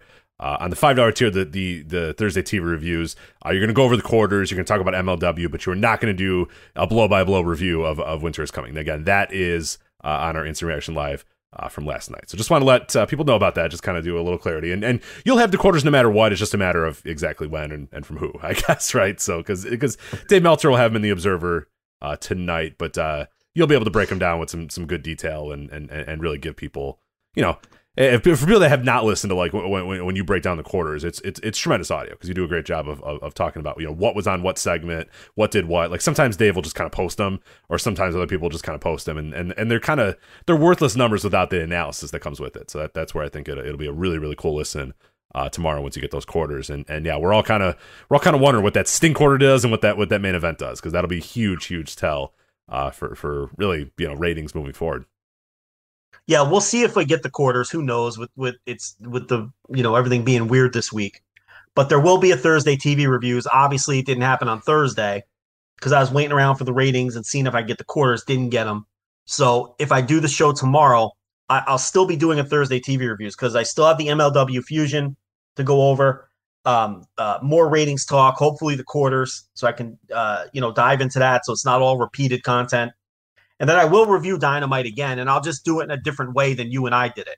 So, there's still going to be a show. I mean, people have asked, and I know I answered last. But yeah, I'm still going to do a reviews this week at some point, or maybe not with this Mike situation. Well, maybe. There's Best Buys open by you. We can get you solved. I think by tomorrow. Yeah, we're gonna figure it out. We'll get it for sure. So yeah, if you're wondering why Joe sounds the way he does, he's on his laptop microphone. So, but it's fine. It's a throwback to the 2014 days. Everybody always says, "Oh, I wasn't around for those days." What were those days like? Well, this is what they're like. So, with a lot more, with bated breath of will the show record or not. Those days, unfortunately, thankfully, are gone. But the mic quality is back to what it was. But yeah, we'll get that all solved up by next week. But it's fine. I've gotten used to it. I'm sure the listeners have as well. Okay, Joe, I have a question for you. Are you ready to answer it? I'm ready. What season is it? Well, I think it's still winning season. I was trying to see if it's actually winter. Has the winter solstice happened yet? That is not until December 21st. So it's not winter. You're right. It is winning season. And between the NFL, college football, and your beloved college basketball, there is no shortage of games to watch. And with thousands of lines available on all of your favorite sports and events, you can turn your game day into payday with MyBookie.ag. It's been a while since we've talked about MyBookie, Joe, but I know you're using the college basketball. Are you? So I know you're an avid watcher of college basketball. Are you an avid gambler of college basketball as well? Believe it or not so much. Not great for the ad read. Not great, but no. not ideal. But no, go on. Because I don't gamble. But you do good. You do good. Basketball. You do good. You do a lot of college football gambling, but. Yeah, and I don't even like college football as much as college basketball. I actually don't like college football at all. But college basketball, it's too hard, too many variables. The players stink, so it's harder to project. I kind of stay away from it. I don't even do a March Madness pool. I haven't filled out a March Madness bracket in probably a decade. That probably stuns you. Not really. That seems like something you would do because you're kind of counterculture guy. I get it. I understand because everybody. I'm a counterculture guy. With your sports, you tend to be a little bit, counterculture, right? Yeah. I mean, I guess so. I mean, in some ways, but the bracket thing's. Let's be honest. The bracket thing's annoying as fuck. I don't like filling out a bracket. It's stupid. It's a bunch of people that have never watched any college basketball throughout the year talking about college basketball like they know, oh, Rhode Island, or you don't know anything about Rhode Island. Shut the fuck up. And then the best is tell you about his bracket guy. Like, you give two fucking shits about random dude telling you about his bracket. I don't care, dude. Have you ever once in your life cared what somebody else's bracket looks like? No, it's the same as when people try to show you their, kids' pictures or pictures of their dog or the bad beat they had at the poker table. Nobody cares. No one cares about your bad beat story. And the other one I hate? When people try to tell you about the dream they had last night. Is there anything worse than that? Like, oh man, I got to tell you about this dream. And you're just like, no, just hang me from a beam in the garage rather than listen to this story. No thanks. I can't do it. I mean, no one cares. So yeah, same thing. No one cares. Your fantasy football team. I don't care if you lost by half a point because Juju Smith-Schuster had a big game on Monday night. No one cares except for you. Stop telling me about your fantasy football team. Stop reciting your dream to me. Stop showing me pictures of your snot-nosed kids. Don't tell me about your poker bad beats. And yes, I don't care about your NCAA bracket. Well, what you should care about is game spreads, championship futures, player prop bets. It is never too late to get in on the action at mybookie.ag and start turning your sports knowledge into actual cash in your wallet. You sign up today at mybookie.ag, and when you do, you want to use that promo code VOW, and that's going to claim you a deposit match dollar for dollar all the way up to $1,000. So if you put $1,000 in, they'll put $1,000 in. You put $5 in, they'll put $5 in. You put $20 in, you guessed it, they're going to give you $20. So it's free money if you use that promo code VOW at mybookie.ag. It's a bonus designed to give you a little help and a head start on your winning season. Once again, that's promo code VOW to claim your bonus when you make your first deposit. You got UFC cards, death pools, college football, NFL, college basketball, the NBA coming up in just a few weeks here, believe it or not. Shockingly, already the NBA coming back. So there's plenty of sports at mybookie.ag to bet on. You can sign up today to begin your winning season exclusively at MyBookie. Again, mybookie.ag. I just remembered I got to do some got some futures bets on those NBA season coming up. Put a little note to do that. I'll never forget the one year, Joe. I think I've told, I forget if I told the story on the air, but I'll never forget you were in Vegas for something. And it was 2013 and you were saying, "Hey, I'm in Vegas, I'm at a book, can I ask you some questions about, what you think NBA title chances are?" And I'm like, "Yeah, shoot. Yeah, that's fine. Yeah, I can help out or whatever." And I remember you saying, this is maybe 2012, I want to say it was. I think it was 2012, actually.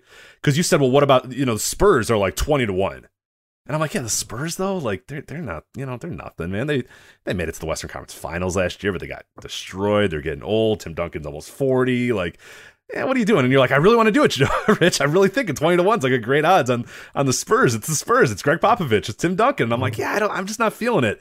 They got all the way to Game 7 of the NBA Finals. They did not win that year. They won the next year, but I never will forget you saying, "Yeah, hey, Rich, nice job telling me not to take that 20-1 odds on the Spurs," because you were going to put like a decent amount of money on them, and the odds would have just been incredible. Maybe they're even more than 20-1. They were on 50-1 or something like that at that point. I remember just like I wanted the Spurs to win, but then I also did not want the Spurs to win, just because I knew you would just be like, "Hey, nice job, asshole!" Like we could, I would have shared some of that money with you, you motherfucker. But now you get nothing. So, I always feel bad about that year. Well, that's because gambling isn't about picking winners as much as it's about value. Mm-hmm. And that's what people miss out on. That's a big thing that people miss. It's about value, not necessarily, anyone can go to the track and bet all the favorites, and you're not going to come, you come home, maybe you'll have a few more dollars in your pocket than what you showed up with, but the ability to pick long shots and, horses with long odds, that's where you make your money. Same thing with sports betting in general. It's always about value. So that's the moral of the story you're telling here. Yeah. Spurs were a good value. They were a great value. Yeah, last year I was dabbling in a little bit of, it was prior to the year. Little did I know about the whole pandemic or whatever. But I saw like really good value on the Denver Nuggets for like winning the title or going to the finals or something like that. And I was like, you know what? Yeah, why not just put like $20 on this or $50 on this? Because like it was insane. It was like 170 to 1 or there's some ridiculous value for the Nuggets to make the finals, and that makes sense. They're in the Western Conference. You got the Spurs. You got got the Clippers and the Lakers and a few other real good teams in the West. And then motherfuckers made it all the way to the Western Conference Finals. Obviously, the pandemic changed a lot of stuff, but man, they got real close, and that's where it's just like, dude, yeah, you got to look. It's really easy to go plop down $50 on the Lakers, and you're gonna win $51 or whatever. But that's no fun. That's not cool. So yeah, I gotta look at those because I've always been meaning to jump into it, and this is a perfect time to do it with that MyBookie promo code. VOW, try to get in on those futures bets and make some money this year, or lose some money most likely, but at least have some fun, rooting on the Utah Jazz as they climb to the NBA Finals. So, all right, we're gonna move into a little bit more WWE focused topics here. We're gonna start out with the unfortunate news that came out yesterday, the death of Pat Patterson, a major name, both obviously in actual in-ring pro wrestling. And then a guy who had just a Hall of Fame career behind the scenes as well, as both a booker, kind of the right-hand man to Vince McMahon, just a trainer, a consultant, whatever. I mean, he just did it all in the wrestling business, and just one of the all-time great pro wrestling minds. And I mean, it just cannot be understated how important he is to pretty much everybody listening to this show. I'm sure in some way, shape, or form was influenced by Pat Patterson and his ideas and his way of structuring wrestling, his mind for wrestling, his whatever. Like I truly believe that everybody listening to this, pretty much. I mean, there's going to come a generation in a few years where obviously they are not going to be influenced anyway, by a Pat Patterson, but like really pretty much anybody 20 years or older, I think in some way, shape, or form is influenced by Pat Patterson, and whether they even know it or not. Yeah, I mean, think about all your favorite Royals or your favorite Royal Rumble spots. And he laid them all out. I mean, they would bring him back even when he was a part-timer or not really with the company, just to lay out the Royal Rumble every year. Yeah, until 2018, I believe, was the last one he did. I don't know if he did 19 and 20, but I know for a fact they brought him in 2018 to kind of look at it and come up with the ideas for that Rumble. And yeah, he at that point he's still not really with the company. He's just kind of in a consulting role. But man, every January it was, fuck, how do we get to this? Well, call Pat. Pat will sit down and he'll figure it out. Yeah, I don't think he invented the timed battle royal, the timed entry battle royal, but he did bring it to WWE, correct? That's the deal there. Like he pitched the idea of doing this style of match in WWE, I believe, and then he was just a master of laying them out. Mm-hmm. I don't think that those house show Royal Rumbles in 87 and then the one on USA Network in 88 were the first of their kind. I do think other places did them. I could be wrong about that, but he definitely brought the idea to Vince McMahon. And then he was just known as just an incredible mind in terms of putting them together. And, a lot of those Royal Rumbles were just tremendously laid out. And, some of the spots are some of the most memorable spots in WWE history. And the matches too, you instantly think about, whether it's 92 was Flair, right? 92. Correct. Yep. Or, Ray going the distance or whatever the case may be. Pick your favorite Rumble, But he was a finish guy and an idea guy and really Vince's right-hand man throughout, the peak Hulkamania era. And, famously helped lay out Hogan Warrior, right, to make that something watchable. Yeah. He had a big hand in that match, which could have been a disaster if left to their own devices. And I'm talking move for move. Like, this is what you got. They say wrestling is not scripted. In this case, it was. Just to ensure that match wasn't a complete disaster.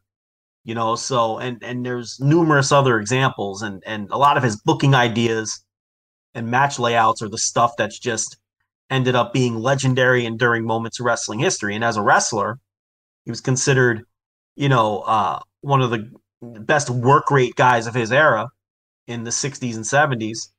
And I know that he came to the WWF later in his career, the early 80s. And of course he had, the great match with Slaughter instantly comes to mind.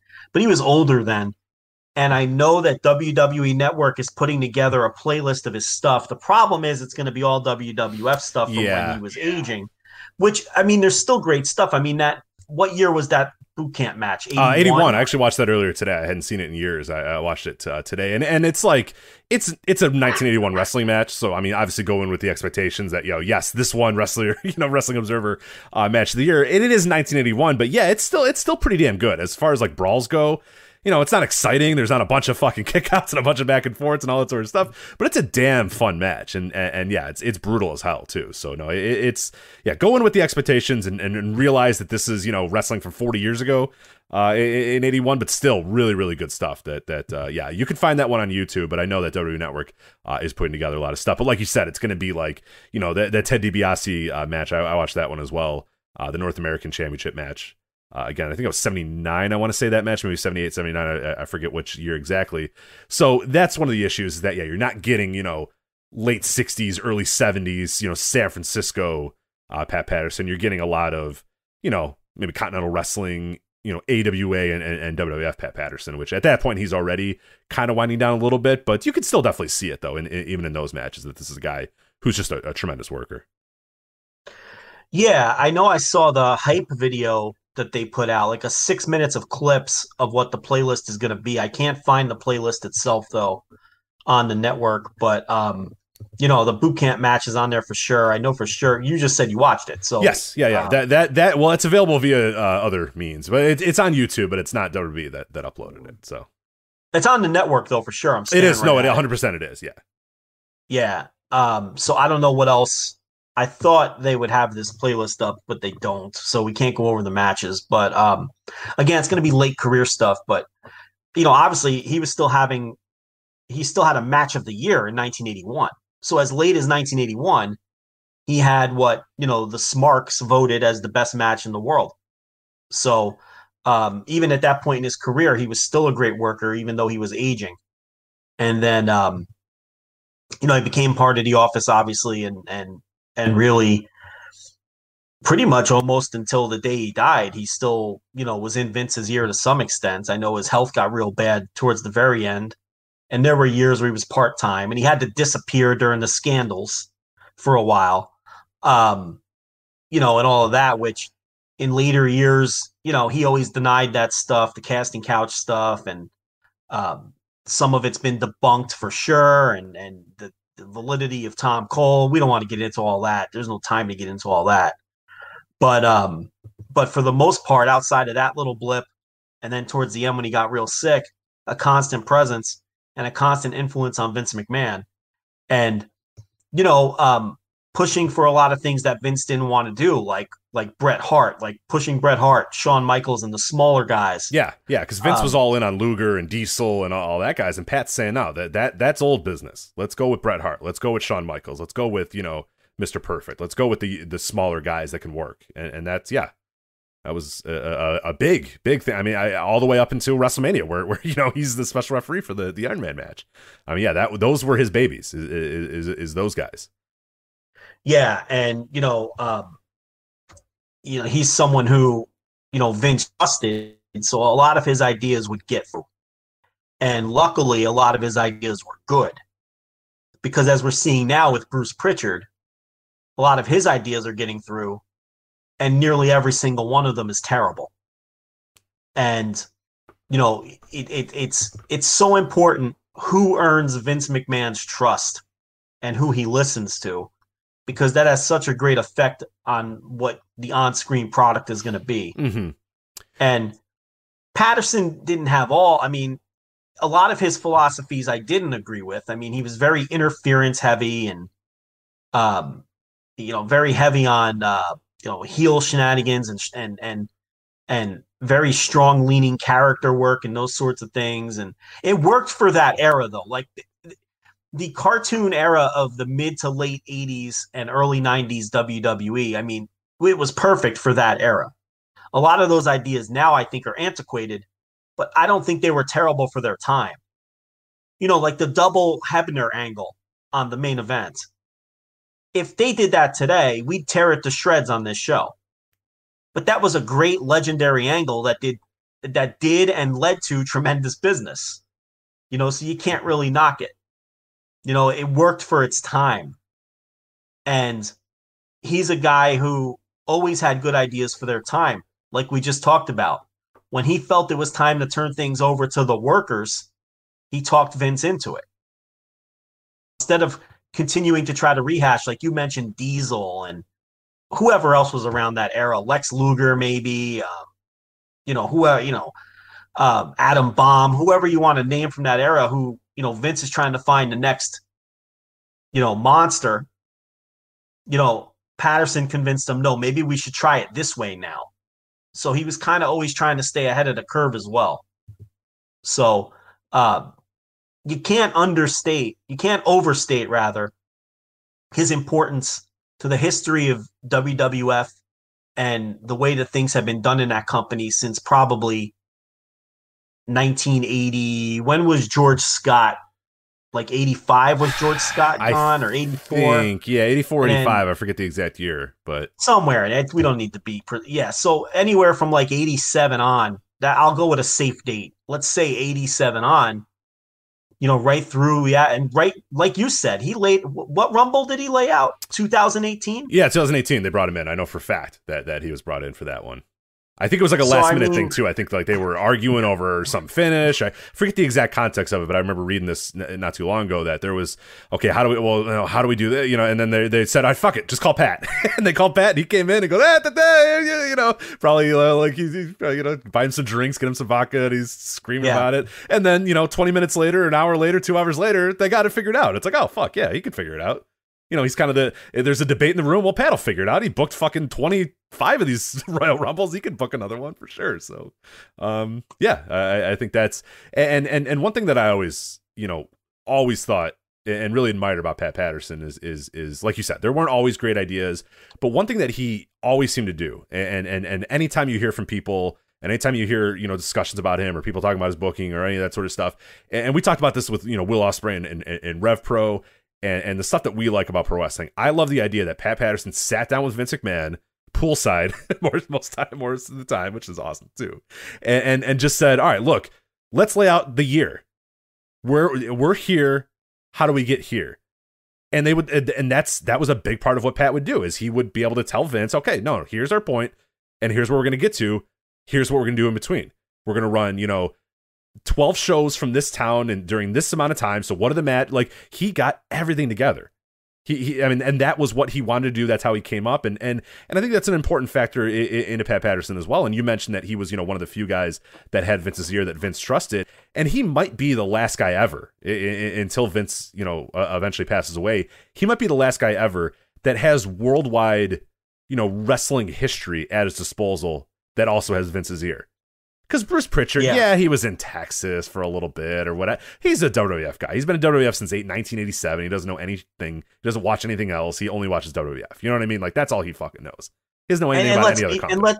And let's be honest. He's really just telling Vince what he thinks Vince wants to hear. Exactly. He's not challenging Vince. He's not, Pat was a guy who could pull from Kentucky, could pull from Alabama, could pull from AWA, could pull from Montreal, he could pull from New Japan Pro Wrestling, where he could pull from all these different places that a lot of other guys, San Francisco, Roy Shire, and he learned from some of the best bookers ever. Yeah, Boston, of course. Yeah, he's got Mad Dog Vachon at his disposal. He's got Roy Shire at his disposal. He's got Vern Gagne at his. He's a guy that was a world-traveled pro wrestler that ended up in that position with Vince's ear, so that he could say, hey, well, what about this finish that I remember that we did and yada yada or whatever? Sell it to Vince and get it done. That's important, because it led to not everything kind of seeming the same, and some new ideas and different ideas and ideas that weren't just kind of regurgitated stuff. Whereas, these days and probably in the future and over the last few years, it's just, basically the same overall concepts, just regurgitated, because it's people that only know one type of pro wrestling talking about the same type of pro wrestling and booking the same type of pro wrestling. And it never advances, it never moves, it's never unique, it's never different, because everybody in that building that has Vince's ear, and there's hundreds of guys that are employed that have great minds of the wrestling. Do you think you think Vince McMahon's gonna say, Adam, pal, how should we finish this match? He doesn't give two shits what Adam Pearce thinks about anything. Yeah. And that's like nobody, the people that have Vince's ear, Pat might be the last guy ever that will have all that experience. And that isn't just a yes man, that will challenge him, that will, offer ideas from the wide range of pro wrestling. And that was important. I mean, that's what made this company special. And that's why so many of us, became lifelong wrestling fans because of this company. And I think Pat plays just a tremendous role in that. And that's just behind the scenes, like we're talking about. And you and I obviously don't know a ton about his in-ring because, we weren't there for most of it or weren't alive for most of it. But it's and I think anything. Oh, go ahead. Anything I ever watched has been good. Yeah. Oh, yeah. I mean, the guy could very obviously go. Like we said, even into the 80s, he could still go. So yeah, I mean, there is footage out there of this guy. But to speak to a point you just made about having all this worldwide experience and bringing different ideas to the table, it reminded me of something Dave Meltzer talked about when he did his audio on Patterson the other day, or I guess earlier today or whatever it was, that he did all of those Iron Man matches in San Francisco, and he did a famous one with Don Morocco that went 65 minutes because it went to an overtime.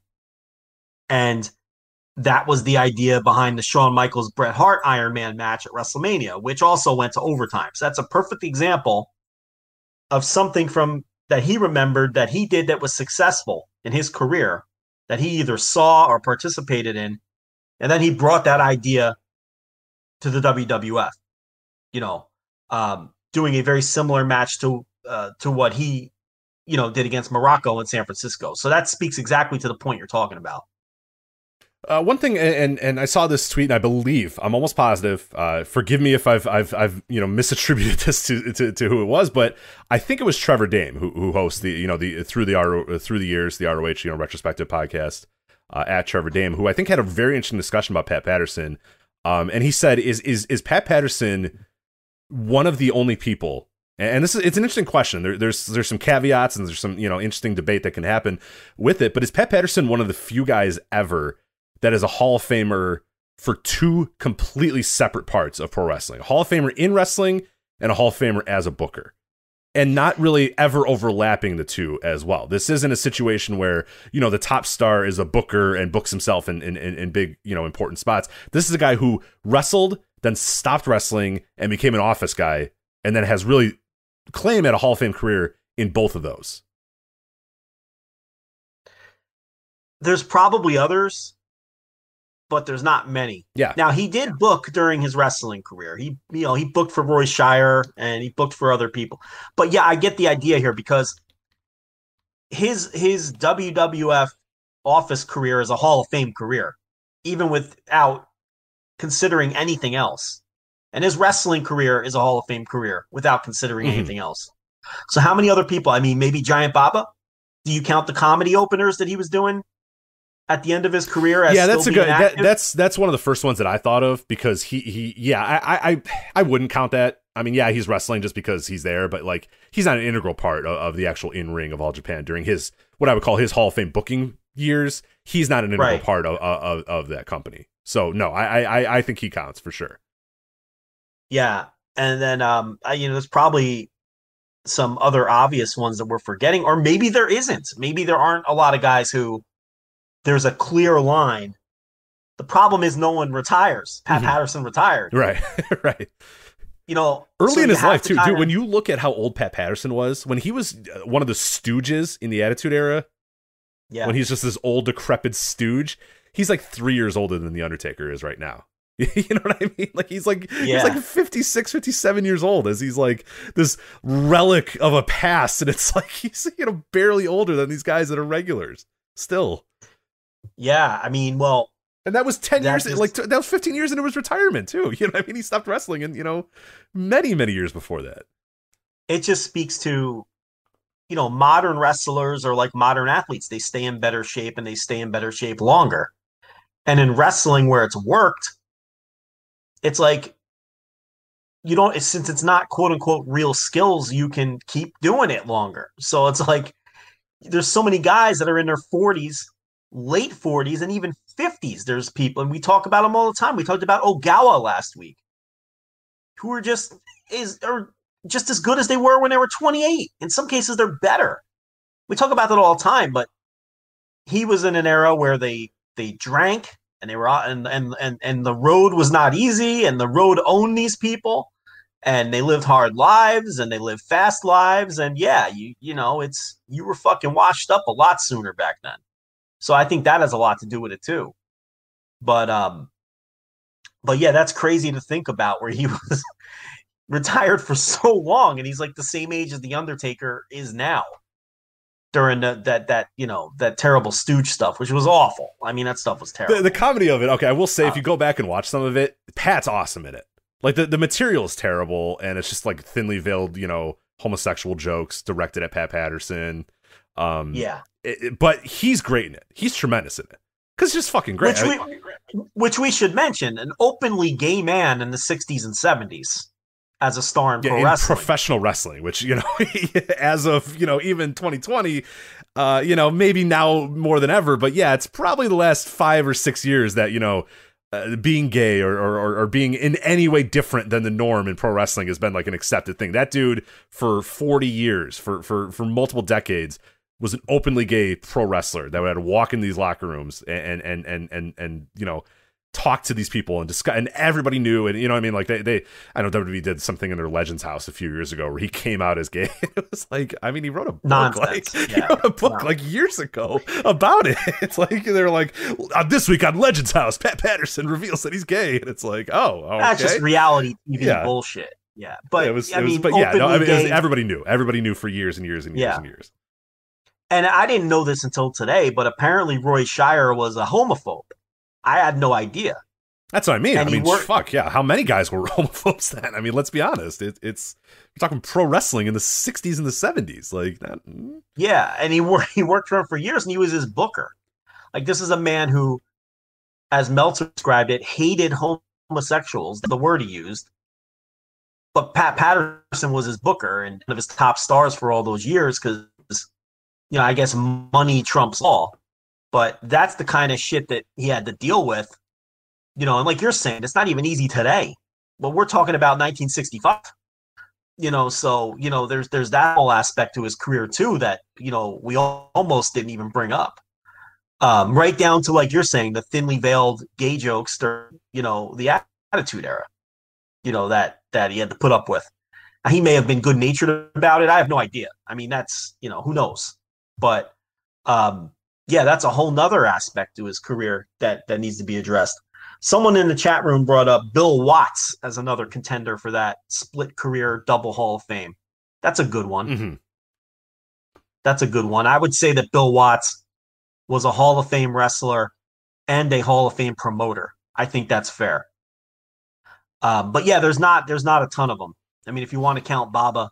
Yeah, it's interesting. It's like a question where immediately you'd go like, no way. And then you're like, I mean, yeah, with the caveat of like, you can't be an active, because people would bring up like a Dusty Rhodes, but it's like, yeah, but like the entire time that he's booking himself and not really, I would call like a Hall of Fame booker in that sense. So yeah, I don't think he counts. And there's a lot of guys that are easy to name, guys that did it, did both jobs or were important executives and also wrestlers. But very few, like you said, where if you separated those two careers, they'd be a Hall of Famer in both of those, two completely independent careers.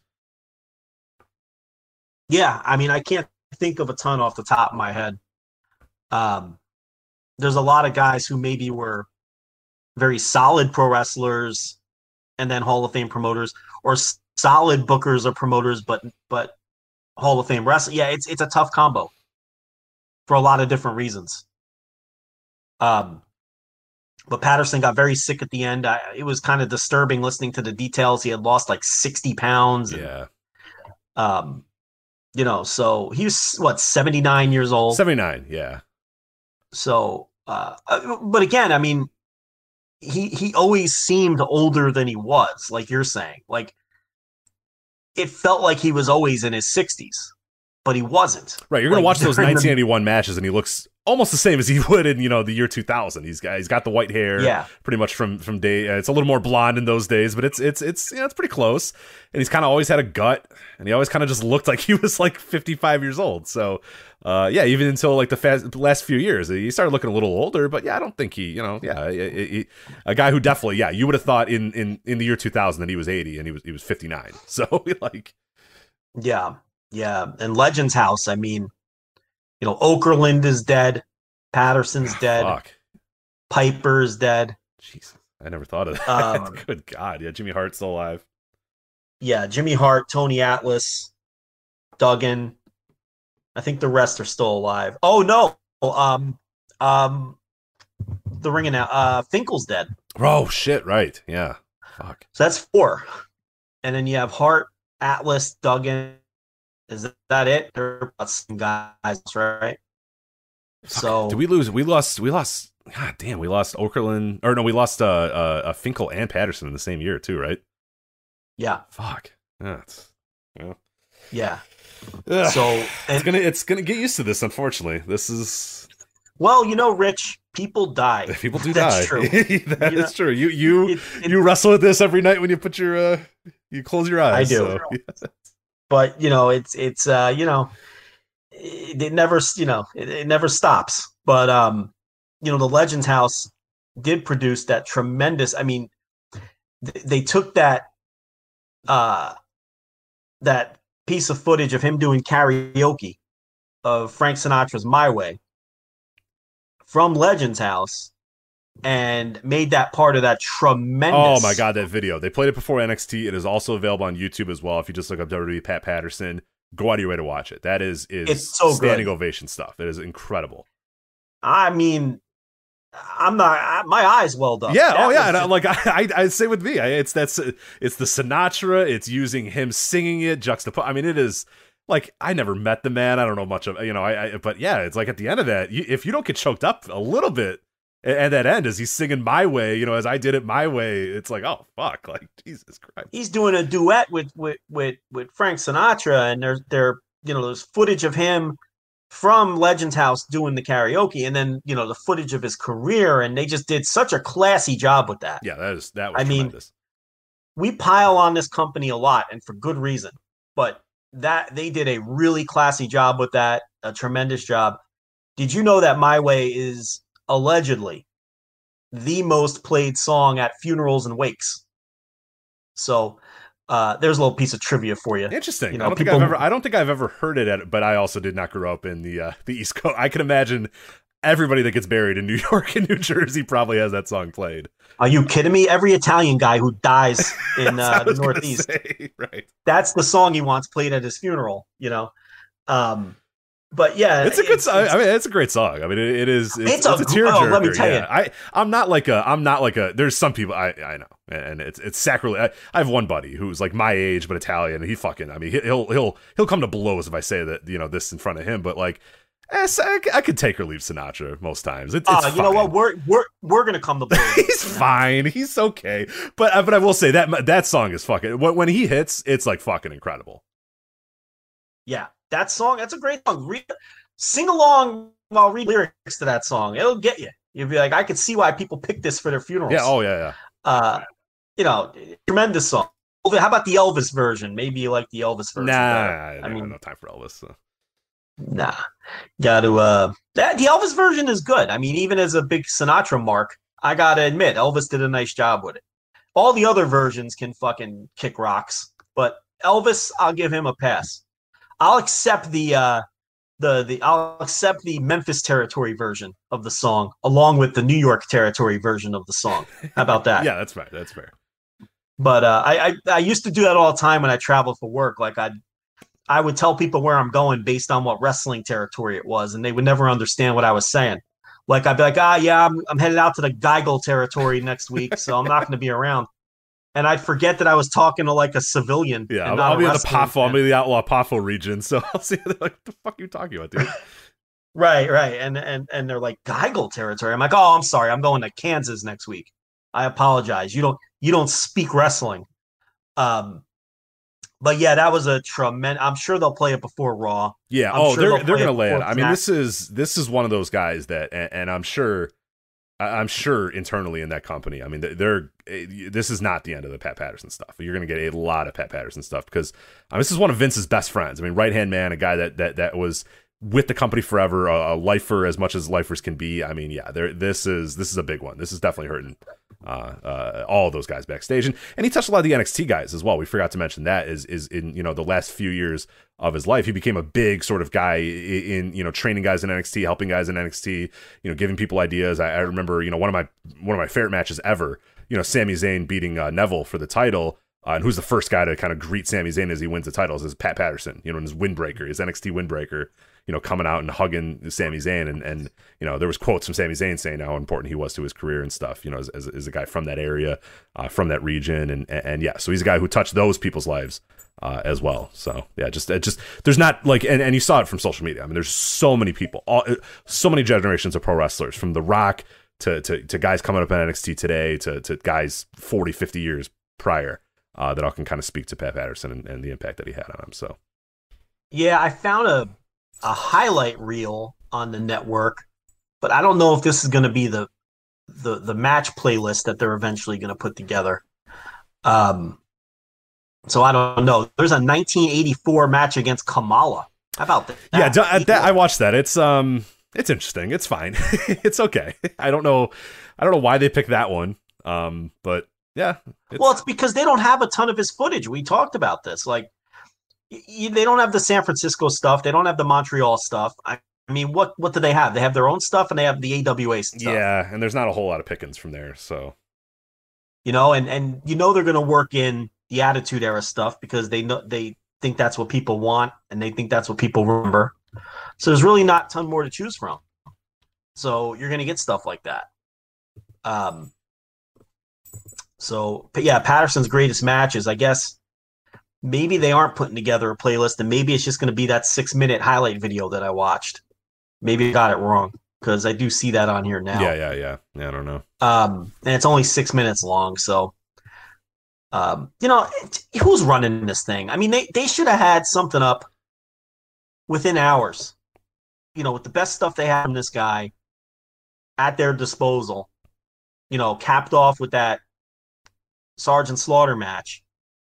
Matches in full. I mean, what are they doing? That's what this thing is for. Yeah, and that's like, and not to be crass, but anybody that works in a media organization or whatever, I mean, you do that stuff every year. There's somebody who gets together and says, okay, who's just in case, here's these old guys. Let's get stuff ready so that if and when they pass away, you have a press release ready, you have the videos ready, you have the graphics ready, you have all that stuff. It's terrible. Like, you hate to do that, but that's part of the job. I mean, doing it at a newspaper, you have to do it. I mean, it's part of it. And you're, like you said, the WWE Network. Plus, it's the freaking WWE Network. It should be easy to type in Pat Patterson, click 2 buttons, and hit save, and then boom, there's a Pat Patterson playlist that's been made. Like, that should be done. Like, that should take 10 minutes.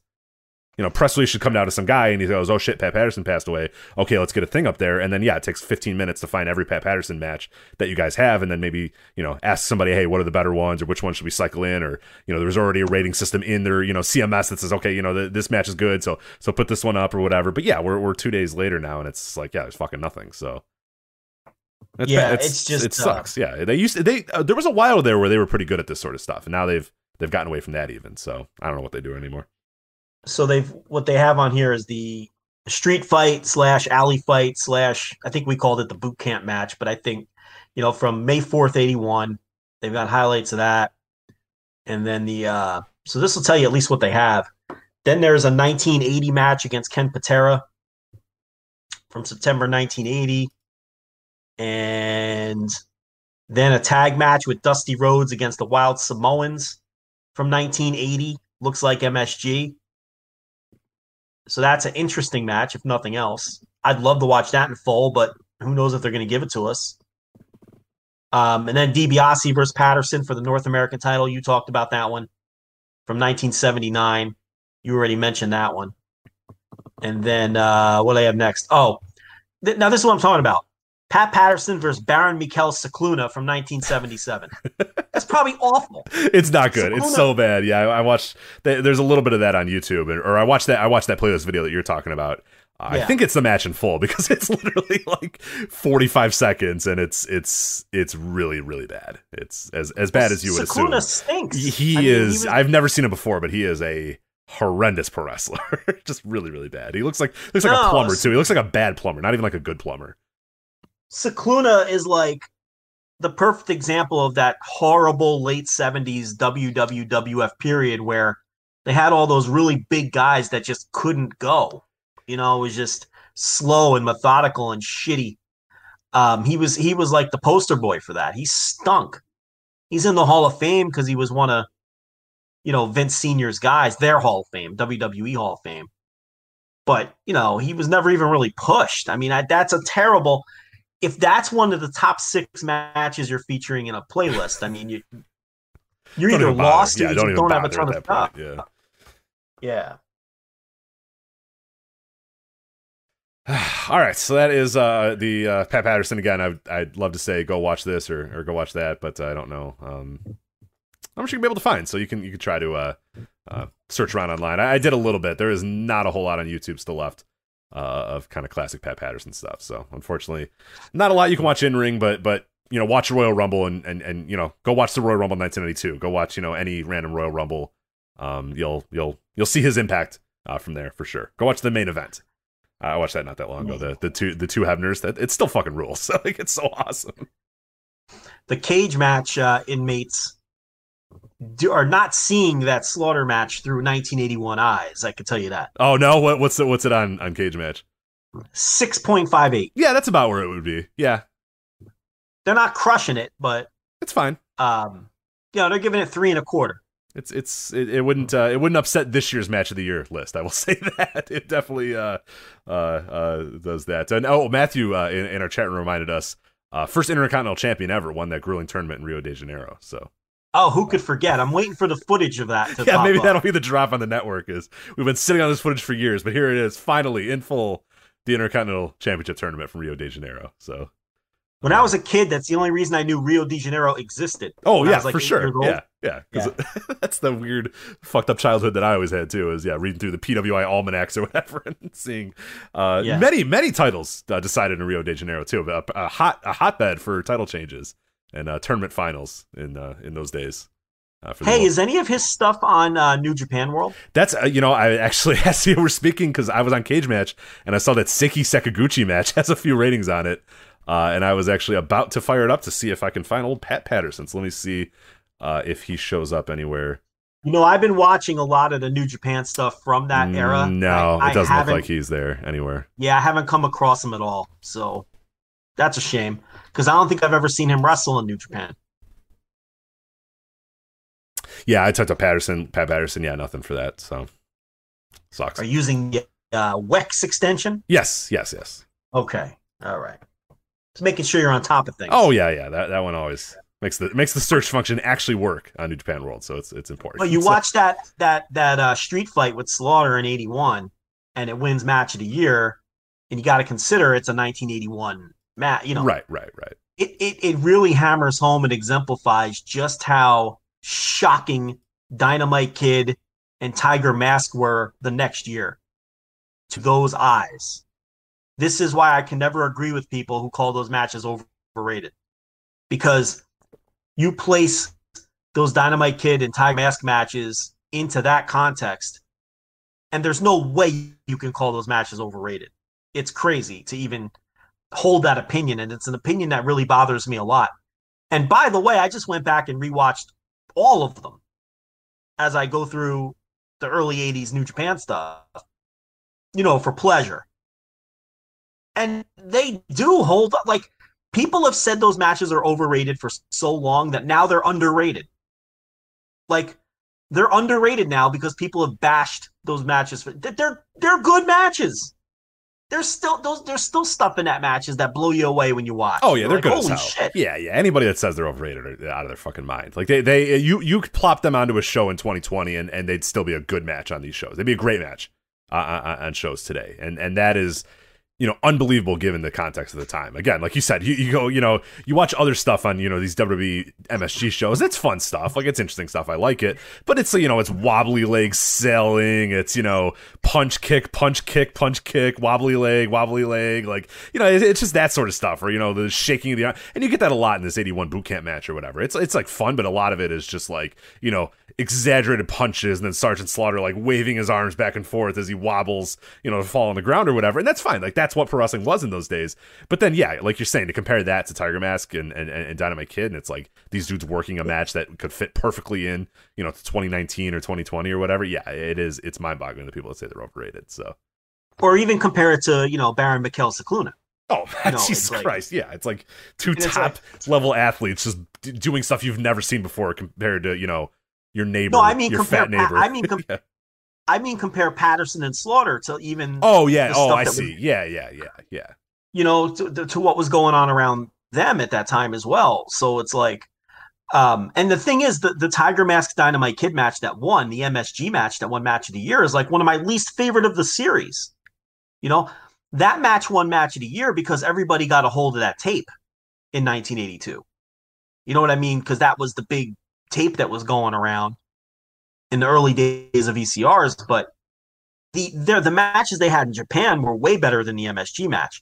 The MSG match, everybody got the tape, and it was the first time people were seeing it. That was the big key to that match and why it won Match of the Year when it did. It wasn't the best match of that series. And it may not have even been the best match, and it wasn't the best match that year because those two guys had better matches that year. So, anyway, I don't know how we got off on that, but just, when it comes to older footage like that, you have to put it in the context of its time. You really do. We talk about it all the time.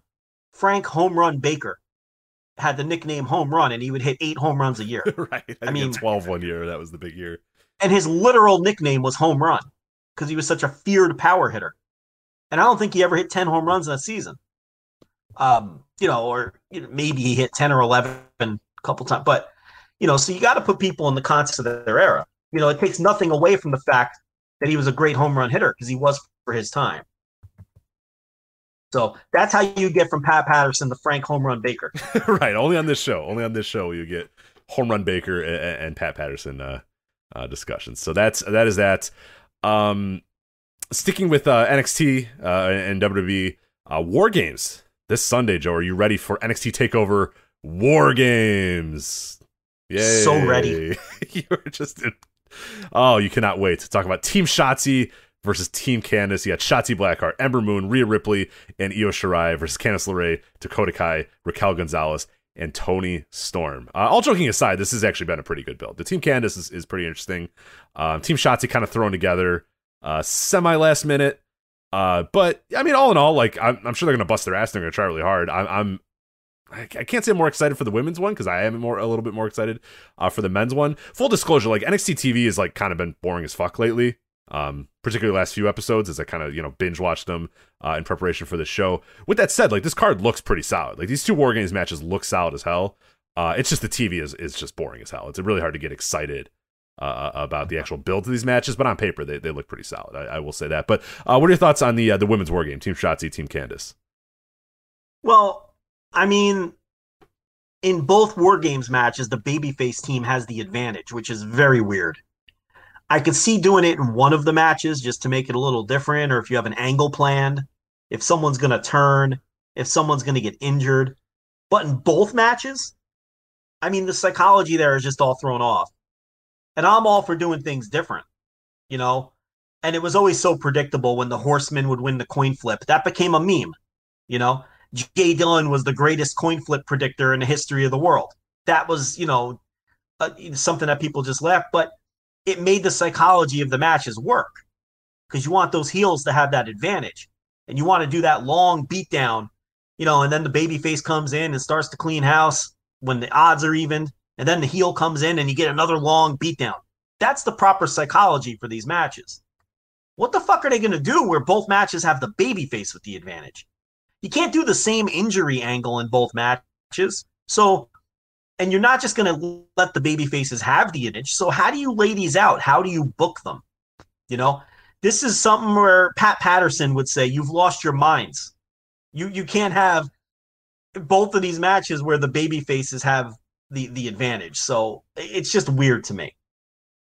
Yeah, and they did, of course, ladder matches determine the winners of both, because WWE is absolutely and completely addicted to ladder matches at this point. Yeah. I had Ladder tweets out about it earlier, now, but yeah, 10% of all WWE ladder matches ever have taken place this year alone. And we have a TLC coming up in 2 weeks.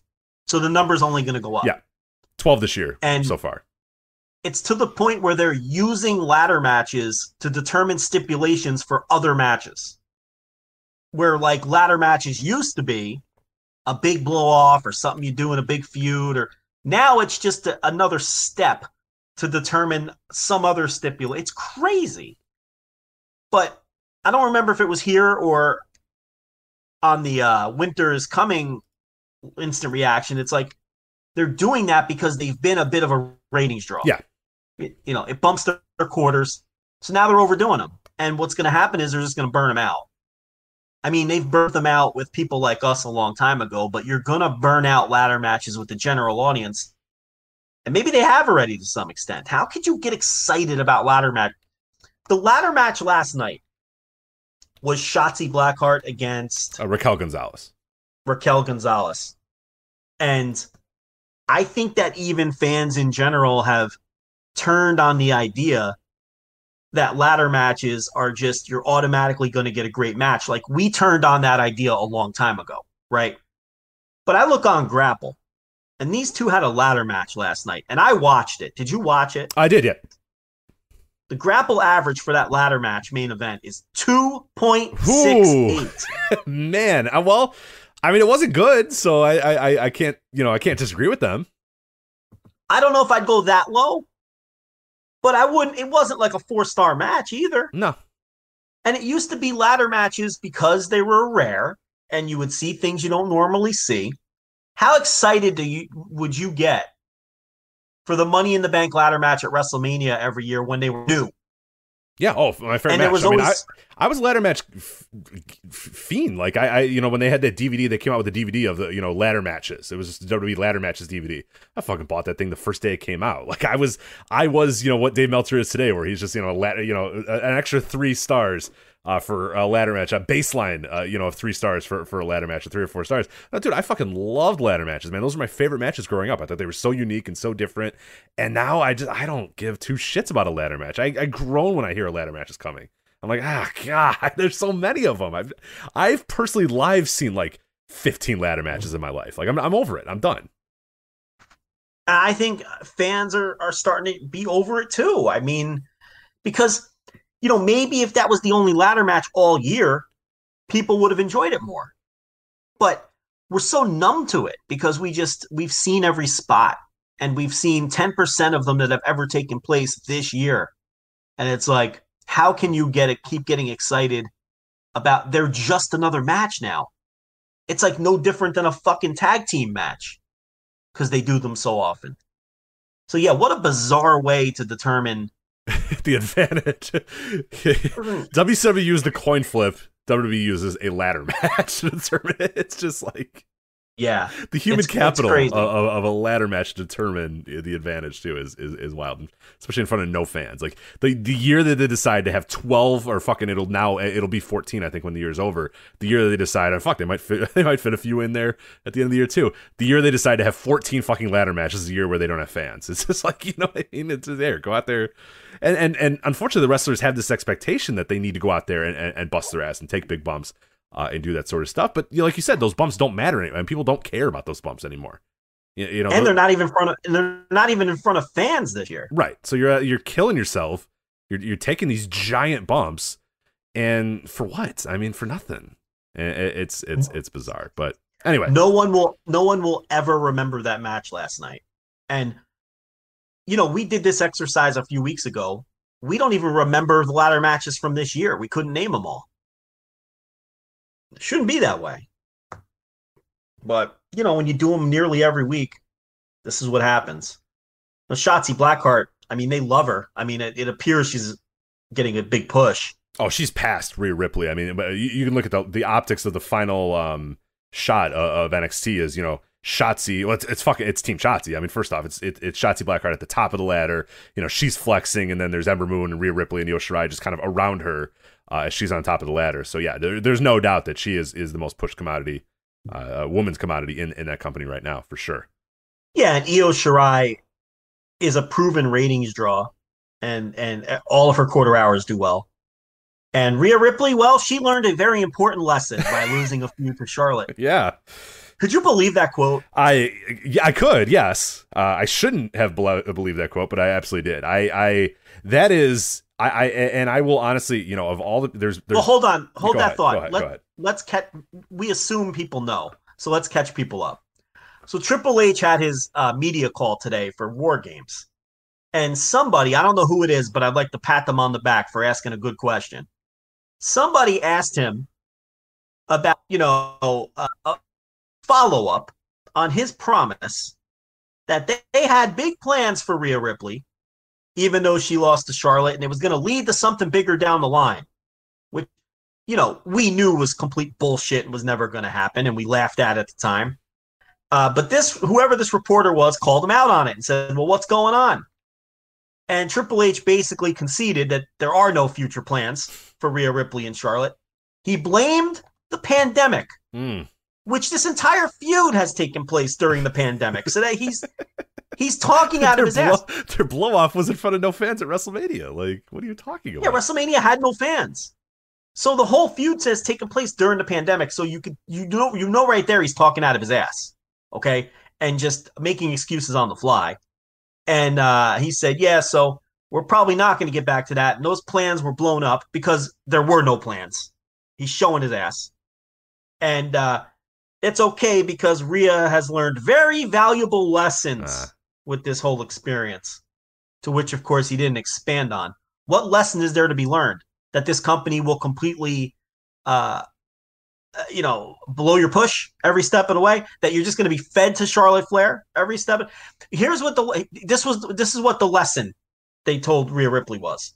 You and every other woman in this company solely exist to be fed to Charlotte Flair. That's the lesson.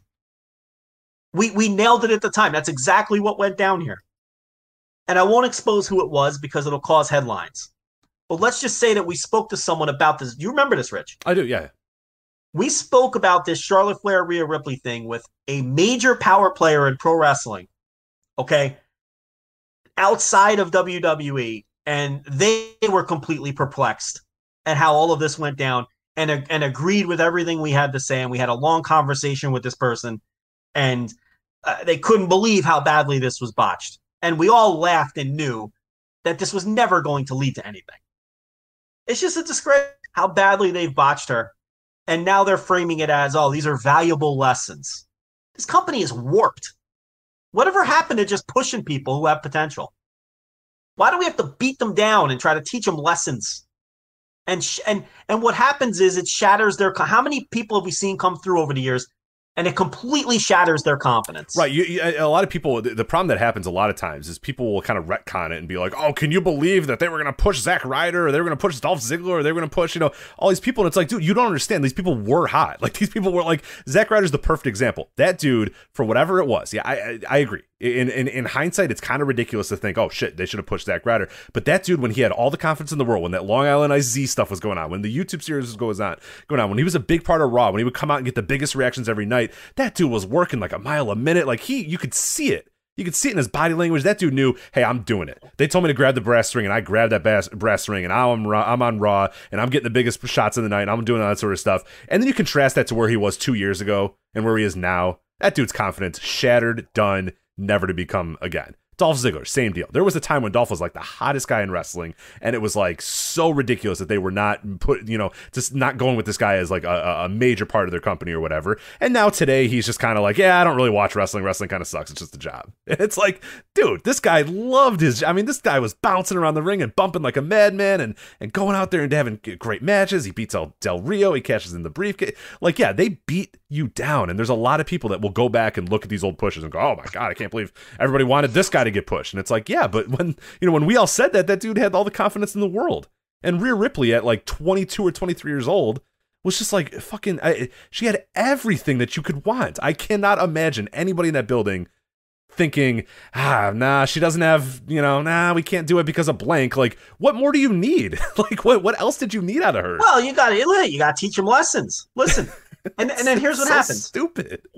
You beat the confidence out of them, and you also force the audience to lose faith in them.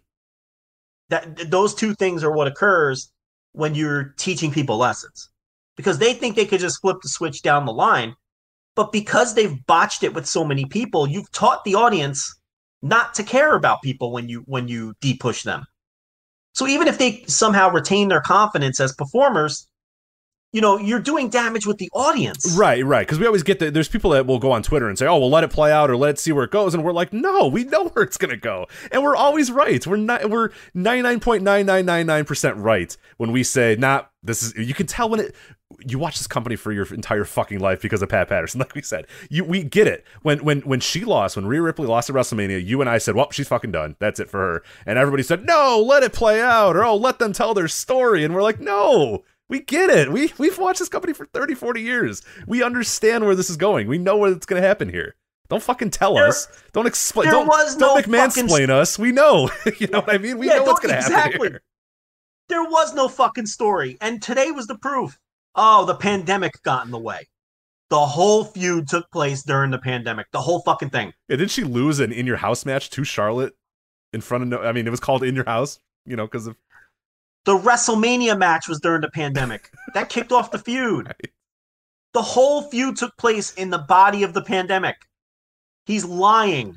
There was never a plan. It's just, he said that at the time to get people off their back for the fucking shitty book. Now listen, it may not have even been his decision. It probably came from Vince. So he had to cover for that shit. I'm sure if he had his way, Rio would have maybe won that feud or been 50-50 in it at minimum. They loved the 50-50. It would have been better than this. She got the floor mopped with her. She lost the three-way with Io and she took the fall. Right. They couldn't even have, you know what I mean? They used her as the person to take the fall when they took the title off of Charlotte. It's just, Charlotte beat her for the title and then didn't even have to eat the fall to lose it. It's crazy. And this is what they do. And they frame it as teaching a lesson. It's comical at this point. It's so stupid. It's comical. And look no further than Braun Strowman. This is what I mean when the viewers lose. Does anyone view Braun Strowman as a top-line star anymore? Hell no. Of course not, because they blew it by teaching him a lesson. We got to humble him. We got to make sure he understood. Yeah, well, you blew it. Now no one believes in him, and now you can't push him. You know what Braun Strowman is now? He's what the Big Show was for 15 years. A guy on the roster who's big, who you're going to give the occasional push, but he's lost so much. And he's done so much comedy and everything else that no one's going to take him seriously. You're not going to draw money with him. So, history repeats. So, there's Rhea. Just a face in the match. And Shotzi is blowing right past her. They'll teach Shotzi a lesson. Of course. Yeah. She got to be taught a lesson. For Ellen, can we talk about her promos for a second? Can we never let her speak? Do we have to? Let's not. How about we not? Oh my God, it's just never let her speak. If someone can't talk, don't let them talk. It's pretty simple. Just let her be spooky. Remember when she was spooky and had the contact lenses and just looked cool and wrestled good? Now they have her talk and it's like it destroys all of the aura about her because she's so terrible. Just let her go out there and look cool and wrestle. I mean, geez, this isn't... Hide the negatives, accentuate the positives. You'll drive yourself crazy if you try to. And Tony Storm's a heel now for some reason. Yeah, had some momentum going as a baby face, coming back and everything. It's Turner heel. She's evil. Yeah.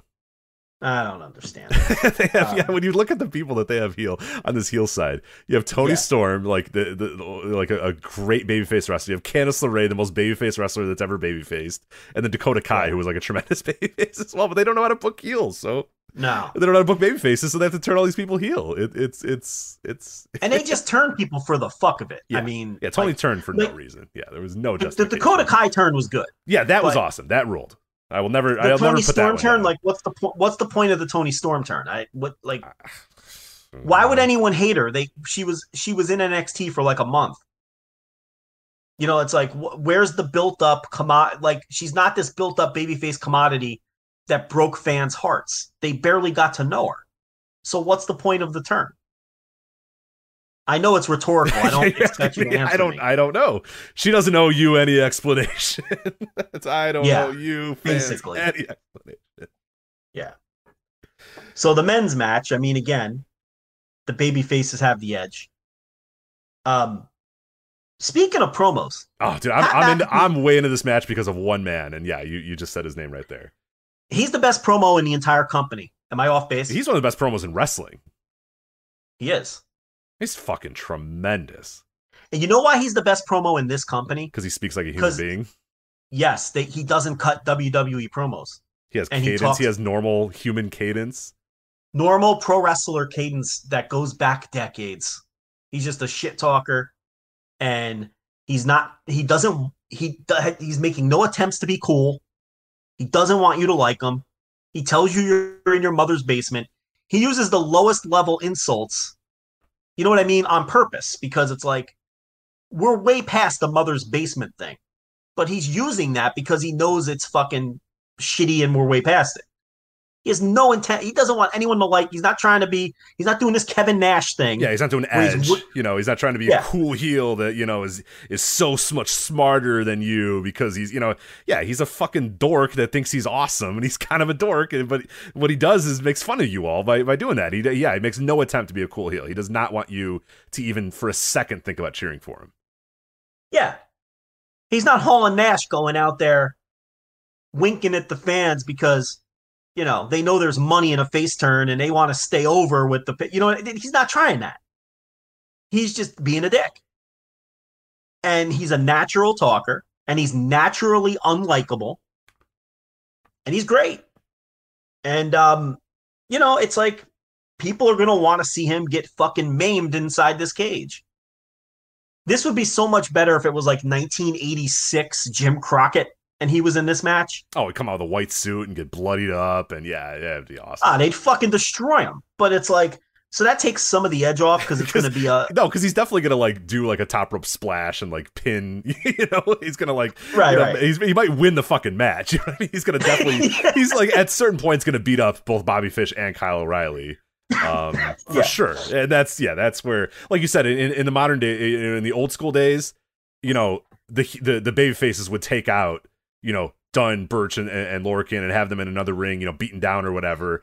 And then, it'd be O'Reilly and Fish, facing off with McAfee, and they just beat the fuck out of him for 10 minutes until, the next guy or the next, maybe there's a 2-man advantage or whatever, and they just beat the fuck out of him until, a heel came in and saved the day or something like that. So, it'd be something like that. But yeah, not anymore. So he's definitely gonna maybe get the visual win and definitely get some really cool spots throughout too. So whatever. Yeah, or maybe not. I mean, I don't know. They are leaning into the old school with him though. There's no doubt about it.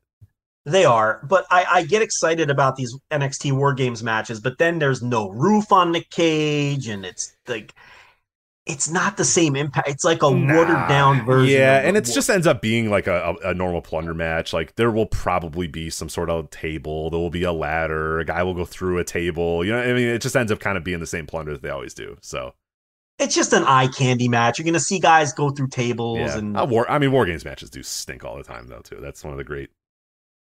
I agree. There's two good ones ever, but people always go, "Oh, the War Games." It's very over match. You're thinking of two really good War Games, and the rest of them are utter trash. But that's fine. I've never been a fan. I bury some War Games matches that people think are some of the greatest matches of all time, and they think I'm not. I've never been a fan of the War Games match, but these will be fine. Here's again fucked up psychology. North American title. Leon Ruff, Johnny Gargano, and Damian Priest. 2 baby faces and a heel. Again, what are we doing here? Why is it a triple threat? Well, I mean, you know the story. I know, but like, just come on. Leon Ruff is Damian Priest's little buddy. Yeah.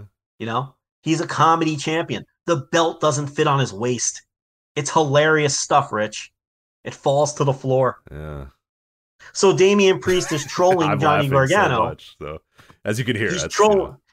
It's Damian Priest would rather troll Johnny Gargano with the unworthy jobber being champion than be the champion himself, apparently. But he'll have a chance to take the title back in this 3-way. So, I don't know. It's just the psychology's all off again. And what is this doing for Leon Ruff's career? Nothing. You're establishing him as now. It could be overcome. I mean, the 1-2-3 Kid overcame it. There's examples. Mikey Whipwreck overcame it to some extent. So, but it's possible you can get typecasts. So I don't know. I just don't like making that title a joke. But at the same time, it's like I don't really care about NXT anymore. It's very close to main roster levels of not caring. It's not all the way there yet. I still have a flicker of care, but we're getting there. Yeah. No, and that's why I wanted to know too. Like, I find it funny, and actually, in our notes, I made it, kind of a joke here. I said special stipulation singles professional wrestling match: Timothy Thatcher versus Ciampa, because the other match we're going to talk about is a strap match. There's a 3-way and 2 War Games matches, and that's our pay-per-view. So it's NXT especially is just over inundated with stipulations constantly. It's it's bizarre. But yeah, we may as well talk about that. So it's just Thatcher and Ciampa are just having a match. And the thing about Thatcher is funny because I'm enjoying him more than I ever have in his entire career. And every time they put him on TV, his quarter hour plummets. He just plummets to depths unforeseen ever. Well, I mean, that is consistent with his career, though. So, I mean, I get it. It is consistent, yes. I mean, remember those wars we used to have with people where they're like, oh, it's great. Like, less people than ever are going to Evolve shows. So I don't know I don't know. And the ones that go are booing him. Right, and they hate it. Yeah, the ones that go are actively turning against the matches 5 minutes into them. And they're 35-minute matches. And when they're over, everyone gets happy and leaves. Like, I never forget Eddie Dean's Ranch, Dallas, Texas. I mean, Evolve's biggest crowd ever, I think. 1,100 people, whatever it was. And I tweeted out that picture of Thatcher's match. Everyone looking at their phones. Everyone. 7 rows deep, just staring at their phones. Eerie silence in the build. And those were hot crowds. Stunned. It was stunned Dallas silence crowd. Show. Stunned silence. They just didn't give a fuck about this man. And, and I've enjoyed him in NXT. I think he's been super interesting and really good. His quarter hour is just fucking bomb. Now, granted, it's those dope Thatch Ken segments, so I kind of get it. Other times it's been matches, but I mean, that should be okay. I mean, but he tapped out to Kushida the last time he rolled, and it's like you're trying to put the guy over as this dangerous shooter, and then like shouldn't he be the one tapping people out? And he's on this card, Kushida isn't. It's like, what are we doing here? Yeah, they've lost the plot. NXT is just a mess. Yeah, they're a disaster. No, and then the strap match with Loomis and Grimes. It's again the psychology here is the character who's supposed to be a serial killer is the babyface. It's like named after 2 serial. The implication is he's a serial killer. Yes, and he's creepy, hides down corners, and he's always watching. He's Sam Shaw with a new name, and Sam Shaw was a serial killer. Talked about garrote wires on Twitter long before Dick Togo. Where's your location? Where is your location? Talking about killing people with garrote wire. He's the same character, just without the, they're a little more subtle about it because, PG and everything. But he's a serial killer. And he's trying to kill Cameron Grimes. And he's the babyface. I mean, what do you want me to say? You can't stand for whatever Cameron Grimes, Southern Rock fans, or whatever the fuck Cameron Grimes is supposed to be. So. Cameron Grimes, I'll give him credit. He's owning the gimmick. He is. No, he is. He absolutely is. This is not Trevor Lee at all. I forget that Trevor Lee ever existed. You know what I mean? Because he comes out and he fucking nails it. I'll give him that. Yeah, he definitely is that character, but it's one that's tough to kind of get behind on any level whatsoever. There were glimpses of Cameron Grimes at the tail end of the TNA run when he was a TV jobber, and he was like a delusional heel TV jobber. There were glimpses, but you're right. Trevor Lee's firmly in the rear view. I mean, they've turned Trevor Lee up to 11 is what they've done, and asked him to grow a beard. And he's owning it. But the fatal mistake that Cameron Grimes made? He showed them that he has comedic. Mm-hmm. His career is over. Cannot do that in that company ever. Yeah, he can't be a top guy now, because once you show them that you can be funny, or have good comedic timing, or do really well at being goofy, you're fucked, because that's what you're going to be forever. It's like a double-edged sword. It'll give you like a little push, it'll get you on TV, but then you're fucked. Especially when Vince sees that shit, you're finished. So, in terms of because Cameron Grimes, his head doesn't hit the pillow at night hoping to be on Main Event and muck it up with Otis. No, the guy wants to go to WrestleMania and become a millionaire. And, once you show them that you're funny, forget it. You're done.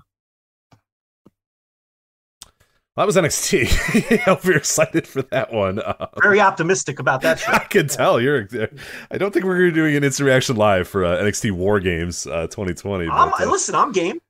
Let's see. I don't know. I could be fair about the show. I mean, I'll watch it. I'll see what my plans are. So we'll talk about it, of course, next week for sure. But let me see let's see how that weekend plans out.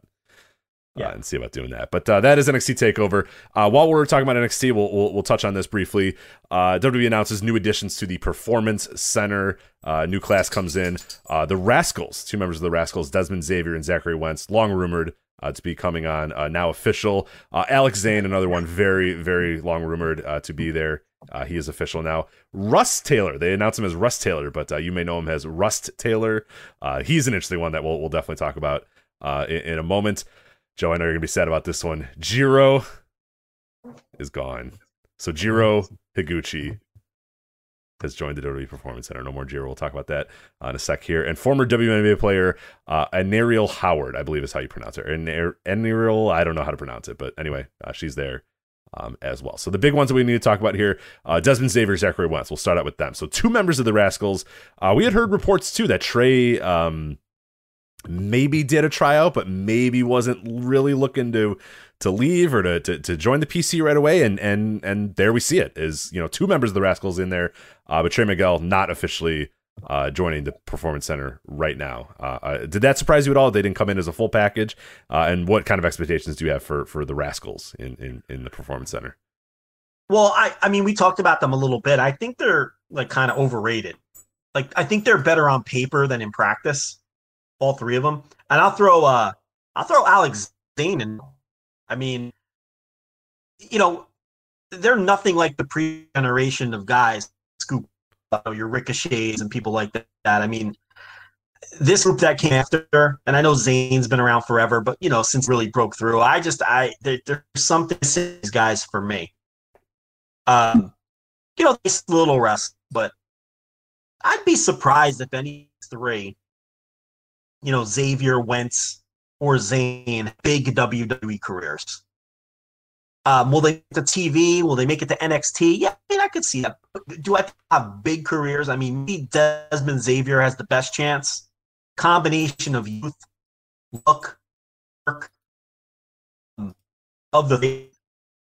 But I'm not particularly high on any of these guys. Or the third rascal who hasn't signed, at least as of yet. It doesn't seem like he's coming in. It seems like he's either going to stay with Impact or try to catch on somewhere else. But I don't know. I'm not really super high on this group. This is, they're part of this group of modern indies that I'm just I haven't been very excited about. Yeah, I think Des of those. Wentz is a guy who, in the idea of Zachary Wentz is obviously, like you said, way better than what because you watch the output and it's fine. Like I think he's an okay wrestler. He's the guy that I think definitely could have really benefited by just kind of hanging around in the indies for a bunch more years. But he's 26 already, so it's like, is he going to get a whole hell of a lot better in the next 5 years? And how is he going to get better? Who's he going to wrestle against to get better? And that's kind of one of the issues with the indies right now is it's like, usually you would see a guy and it seems like they're, halfway there or just about there. And it's like, all right, well, what Zachary Wentz needs is to work with, Chris Hero for, a few months, or he needs to work, against Zack Sabre Jr. and Elgin and these sort of guys and Eddie Edwards and yada, yada, yada, or whatever. And it's like, all those guys are gone. You know what I mean? Like all those kind of, who is Zachary Wentz going to face that he's going to get better again? So it's like, I mean, I don't know. He may have already peaked at this point. If he's not already good, I don't know if we're going to get too much. And Desmond Xavier, who I think has a lot to bring, I do like Desmond Xavier. He's a guy that I can see improving in the Performance Center. I could see him absolutely being a guy that they look towards and try to do stuff with. At the end of the day, though, both these guys are really small, kind of floopy guys. So it's like there's a ceiling, of course. Especially in that company proper, but NXT as well is not necessarily these days really the breeding ground for a lot of really like great short high flyer wrestlers. Like that's just not what they are, and it's never what they're going to be. So I think there's definitely a cap to those guys and what they can become. I don't begrudge anybody right now for joining the Performance Center, given what's going on in the world right now and getting a guarantee and guaranteed income or whatever. But Dez is a guy who I think, with a few more years on the indies, I think probably could have improved and seemed like he was probably about to be, kind of in main events and on that level. And Wentz is a guy who, I've never been a big Wentz guy. And Zane's like fucking way older than everybody thinks. He's been around for 15 years, which is hard to believe for a lot of people. A lot of people think because he just got, big in the last, year or two. But yeah, he's been around forever. He's like, 34 years old, I think. I think he's the same age as me. And it's like, yeah, dude, it's probably just, join the Performance Center and just be I have no expectations for him whatsoever. Hey, can I ask you a question? Yeah. Can I ask you a question? Your favorite Alex Zane match? Oh, boy. The scramble match he had on that GCW show that I remember seeing. So, yeah, I mean, that's it. I mean, honestly, yeah. I know it's kind of a facetious question, but yeah, what is like the definitive Alex Zane indie match? Yeah. What's your favorite Rascals match? Now, look, I'm not trying to beat these guys up, but that's the current generation of indie wrestling. It's just not that good. Rich, if I asked you 5 years ago what your favorite Ricochet match was, you'd list off 20 matches. Yeah, right. If I asked you what your favorite Johnny Gargano match was, you'd list off 20 matches. You go right down the line, anybody from that era of guys who got, signed before. All those guys that were working against each other, during that era. Matt Riddle, you'd name a bunch of matches.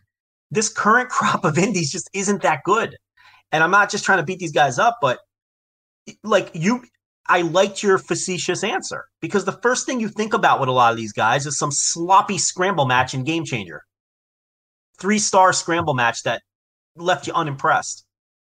I mean, that's what the modern indies are, and it's not doing any of these guys any favors. You don't have bookers. You have matchmakers. It's Alley Cat versus whoever and scramble match with these guys, and they go out there and they have the same shitty fucking match every time. That makes no impression on anyone and doesn't prepare. Now, they got signed, but I don't know that, I'm very excited about their chances. Any of these guys. So, I mean, it's just a really weak indie scene, and it's not due to COVID. I mean, just in general. Yeah. I mean, it's. And as for Russ Taylor, another guy's been kicking around forever. Old school PWG guy from before it was cool. This business is so stupid. You know what I mean? This guy's been here. You could have signed this guy at any point in the last 15 years. Yeah, I mean, he pops up on a show and we got to have this guy. We got to have Russ pops Taylor. Up in New Japan. Right. Yeah, we got to have him now. Can't let New Japan get him. Right. And I don't know that he had any kind of future in New Japan, but the idea being that they're just, sucking everybody up. And, Taylor, good for him. I mean, look. Yeah, he's absolutely the guy that should sign this deal right away. Yeah, and he looked good on New Japan Strong. He did. And I didn't see much of his German work, but the people who have said he did a nice job in WXW. I didn't see any of it. I remember him from way back in the day, and I remember him popping up on New Japan Strong, and I'm like, that's Russ Taylor? Okay. And he looked good. So good for him. And then as far as Jiro goes, I mean, I've had enough of Jiro. We've talked about it a million times. I'm sick of the guy. His act is very cringe, and I'm tired of him and his stupid jacket. And I'm glad I have to watch him in Japan anymore. Someone pointed out, who was it? It was Striga. Eastern Lariat, right? Yeah. With Dylan Harris. Yeah, Striga. I think he made this point on Twitter. You know, he beat the Triple Crown champion in the Champion Carnival. And then they know he's leaving. God damn it. Like, what is fucking Ishikawa doing? Is Suji Ishikawa the worst booker in the world, not named Bruce Pritchard? He's pretty terrible. Yeah, when you talk about, we love long-term planning, and I don't know if that man plans 5 minutes ahead of time.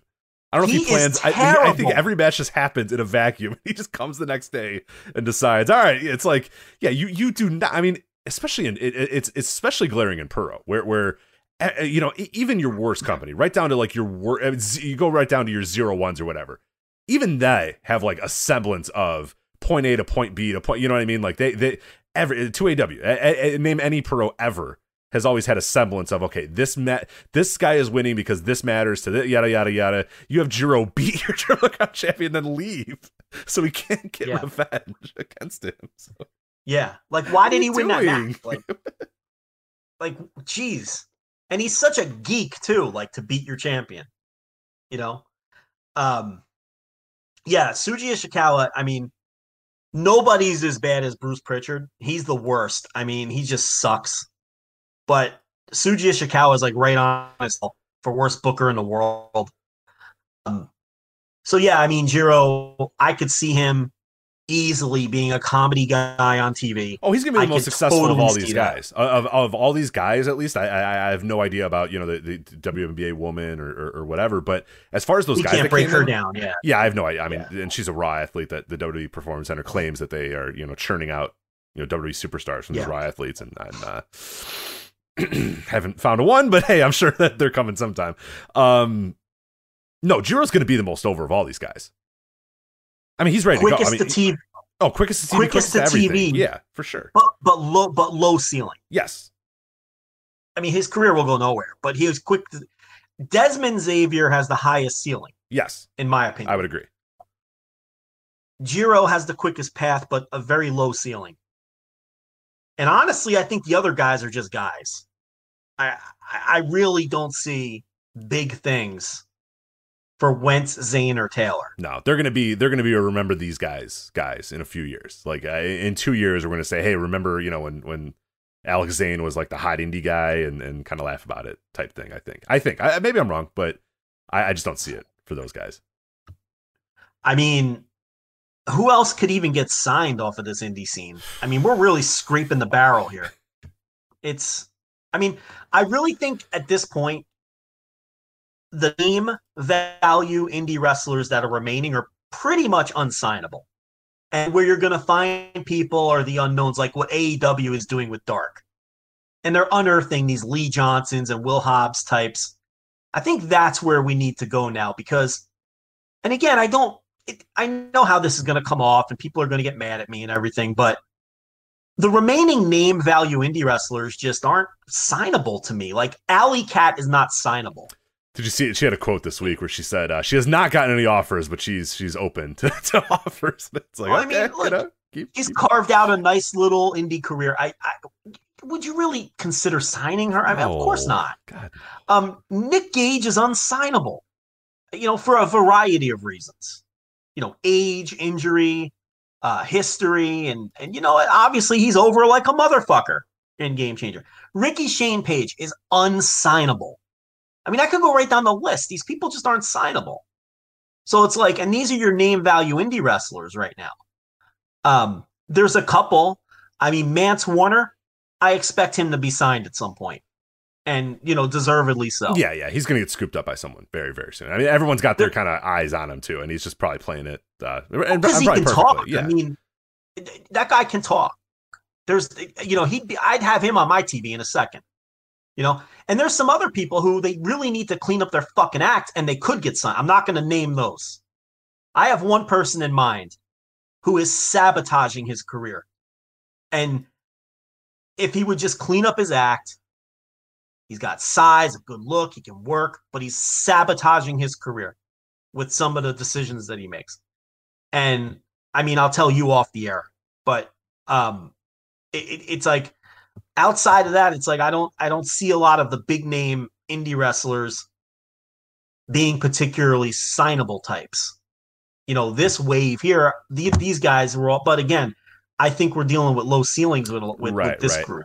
I think in general, to your bigger question, I think we're probably looking in the wrong places. I think you and I, and again, we talked about this, in on the show in the past, is you and I are still looking at, what's the most popular indie in America? Okay, the talent's going to come from there, and that's just not the case anymore. That's done. That died with Gabe Sapolsky. That died with Ring of Honor. That died with Evolve. That died with DGUSA. That's not the case anymore. GCW is the most popular indie, bar none, no doubt about it. Clear as day, but it's not the indie that's churning out the next generation of talent. It's doing its own thing and gaining its popularity, independent of building the next generation of great wrestlers. So now that's on us. And good for them. Absolutely. But they're not filling the niche of building right, exactly. So it's up to us now to find that new place. It's been easy. For the last 15 years, it's been super easy to find the next generation of great wrestlers. Watch Ring of Honor, watch CGUSA, watch Evolve, watch PWG, watch, AAW, watch, it was very easy to find those great wrestlers because the big companies, the companies that we considered, the companies we followed, the most popular companies, they were churning them out. They were booking them and they were finding them and they were doing that sort of stuff.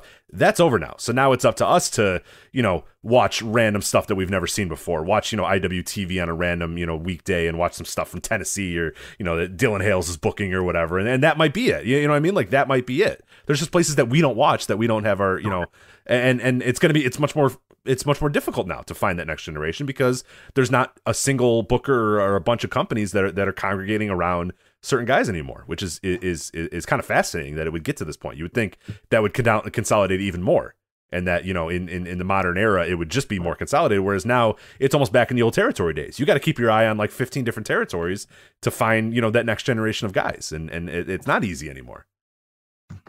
Yeah, you got to dig deeper now. The trendy indies aren't doing that job.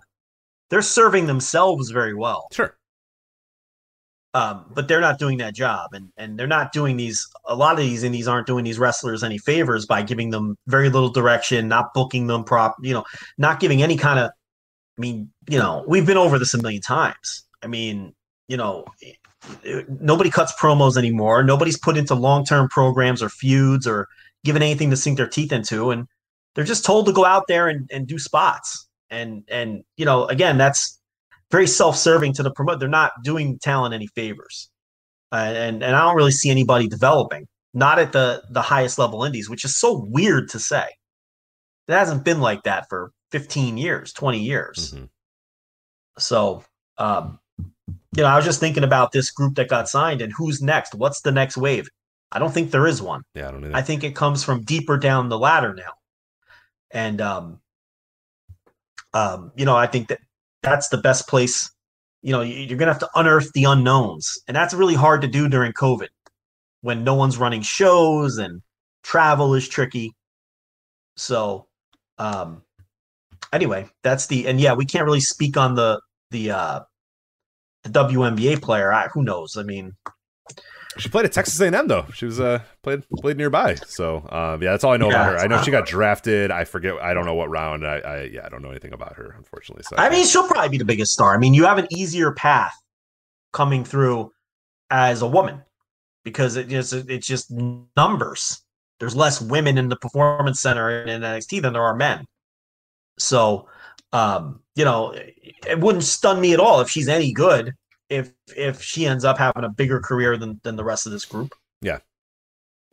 The big problem that's gone on a lot, and I kind of alluded to it earlier when the Performance Center says like, oh yeah, no, we turn athletes into superstars and all that sort of stuff, is that that used to be the case. Pro wrestling, the biggest pipeline of pro wrestling was failed professional athletes. People that got hurt in the NFL, people that weren't good enough for the NFL, had to do the CFL, went into this, couldn't, like that was it. That was the pipeline for many, many, many years. But it has in recent years, and there's countless names that I could bring up, so it would take forever to kind of bring those names up though. But there's been former pretty big athletes that have come in, and they, I think a lot of them they go to the performance center and they're thinking, all right, well, how long do you want me to do this before I can, move on to the next level? Like, this girl is like, I got drafted by the Seattle Storm. I was in the WNBA. Like, how long do I have to go in this ring in front of nobody and do hip tosses until I go on And it's tough. Like, it's hard. And those old athletes, pretty early on, they didn't have to, they were pushed pretty early. If you had a name and you were whoever, like, you got to the top pretty quickly because you were just a natural athlete and you could figure it out on the way, while you're wrestling. And those guys were pushing and they were making good money, pretty quickly, thereafter. A lot of these people, WWE wants you to work your ass off in that performance center and work on NXT and do that sort of stuff. A lot of ex-athletes, that's not that appealing. If you have a fast track for these ex-athletes, I think that would be successful. I don't know how many of them just want to sit there in a fucking empty warehouse and do deadlifts and hip tosses all day. Yeah, it's bizarre. It's this weird fetish deal where Triple H wants it to be treated like a real sports camp and all this. It's wrestling. Just treat it like wrestling. These guys you're talking about in the 70s and 80s, it's funny. They would just train those guys for a month and throw them on the road. Yeah. They did okay. Yeah, Dr. Death, they went out figure it out. It's night. fucking Dr. Death Steve Williams. You'll figure it out, buddy. You know what I mean? Stan Hansen, you'll figure it out. Just take people's heads off for a little bit, and then we'll figure it out. And then all he ever did in his career was take people's heads off, and it was fine. It didn't matter. You know what I mean? Like, because they went on the road and wrestled every night. Yeah. They didn't do drills and fucking the nonsense they're doing in the PC. Yeah, there was that one guy. He was I forget what his name was.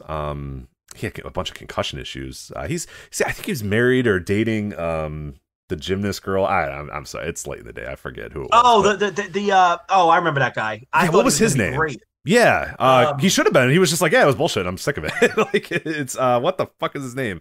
God. I can't remember his name either. He was super athletic. He was a flippy do guy. Yeah. He was a gymnast, and I think he was. I can't remember his name either. But I think he had concussion issues too, though, and he was just like, you know what, fuck this. I'm not. Stacey Irvine or Stacey Irvine. Stacey Yeah, Irvine, that's it. Thank you. Yeah. Yeah, he was one, and there's numerous. I mean, they bring in athletes. Every one of these, performance center things is a lot of them are old ex-athletes, but yeah, a lot of them don't, it hasn't really churned out stars yet because, it's tough. So.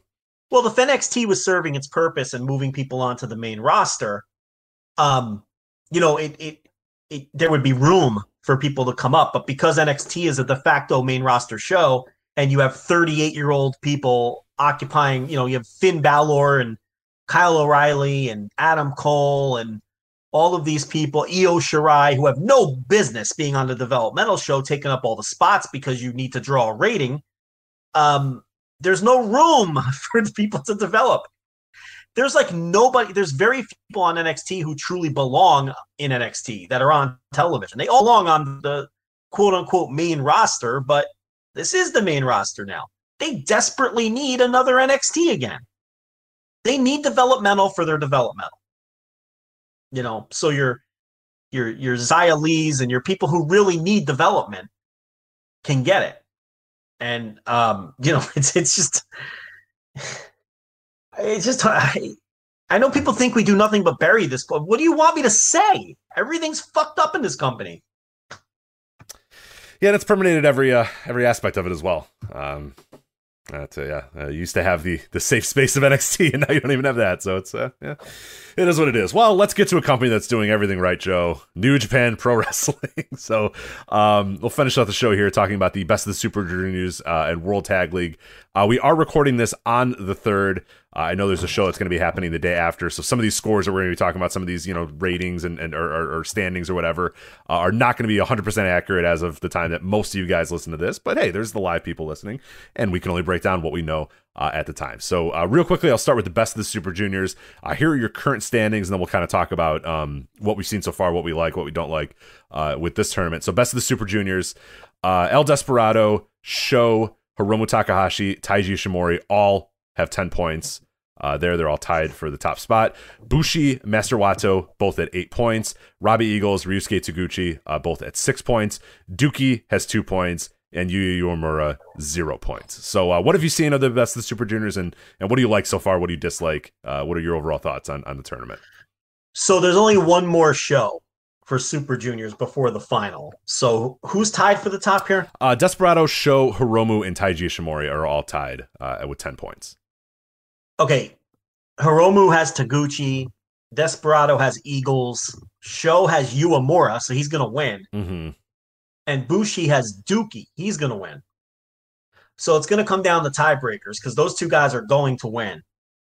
I suppose there's an outside chance that Dookie could beat Bushi. But in order for Hiromu or who's the other one? Desperado. Yeah, so Desperado, Sho, Hiromu. Yeah, Ishimori, Sho, Hiromu, and Ishimori are all at 10. Oh, Ishimori has 10. Yes, yeah, Ishimori has 10. Bushi is at 8. So I wouldn't. Why am I talking about Bushi? Fuck Bushi. Okay, so Ishimori has Wato. He's not. Well, he could lose to Wato. How many points does Wato have? Wato has 8. Wato has 8. So, but by he could get to 10, but one of those other guys is going to get to 12. So yeah, you could have Wato beat him. So Wato's going to beat Ishimori. And Hiromu lost to Sho. He did. Yeah, that's what I was going to say. So the Sho thing is interesting because he still has Ishimori and he has Yu Uemura. So he's going to get 12 points. He's not going to lose to Yu Uemura. So I guess he would have to lose to Ishimori, and then Ishimori would have to lose to Wato, like you said, and then that could, well, yeah. Three-way tie. You got to get. Well, no, you only need the top two. You don't need a tie. You only need the top two. So Bushi could lose to Dookie, is what they could do. Yes. Or if the wacky three-way times out to where, but you could have the Dookie upset too. You could do that. He could beat Bushi. That's not completely out of the question. But anyway, that's the last show, and then the top two will face in the final on. We just did the date, the 12th. The 11th. The 11th. Yeah, is both finals. So only one more show for the juniors. As far as I've seen every single show of the tour now, with the exception of the December 2nd show, which was a Super Junior show. That's the show where Sho beat Hiromu. I'm saying show a lot. It's very annoying. Stop saying show. Event. That's the event where Sho beat Hiromu to give him the tiebreaker, and Despi beat Ishimori to give him the tiebreaker over Ishimori. That's how those four guys ended up tied at 10. That's the only show I haven't seen yet. So as far as the tournament itself, look, it's been pretty good. It clearly isn't as good as the last few years. We've talked about it. Will Ospreay, Shingo, Dragon Lee, whatever other outsiders you want to bring up that may have been in it. It doesn't have a ton of juice. Hiromu's been the best wrestler in my opinion. I don't think he's having blow-away matches, but he is having the best matches. There's nothing resembling a match of the year contender. But again, I haven't seen Sho versus Hiromu yet. People have really loved that one. Yeah, that I've not seen that either, full disclosure. So, but there's nothing resembling a match of the year contender, and there's usually a few. I only have 3 matches in this entire tournament so far. 4 stars or better in my notebook, which for a best of the Super Juniors is a very low number. Mm-hmm. They're all Hiromu matches.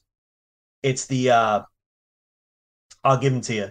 It's the Hiromu versus Despi match that we talked about, where with the chair finish, I went 4 1/4. Hiromu versus Dookie, I went 4 flat. And Hiromu versus Robbie Eagles, I thought was excellent. It's the best match I've seen so far. I went 4 1/4 on that. There have been some other matches that I think have been notable. Robbie Eagles versus Sho was a really cool match. Yeah, I like that match a lot. That was really, really good. I could have gone notebook on that. I just, for whatever reason, I didn't. Eagles losing to Hiromu, they were setting him up for a title shot before the pandemic. I thought maybe he could win that. But Hiromu's not the champ anymore, so I kind of get why Hiromu beat him, and then Eagles kind of gave him the thumbs up afterwards. So Eagles is eliminated, but he's a guy. He only has 6 points, but he's a guy I think is going to get pushed moving forward. We'll see if he ends up in Empire. But those have been the 3 best matches I've seen. But Sho and Hiromu's getting a lot of attention as well. The rest has been okay. Last year, for example, every single match Will Ospreay had was a notebook match. All of them. he beat this tournament by himself last year in terms of great matches. And that's before Hiromu and, everybody else, Shingo, and who had a great tournament and everybody else.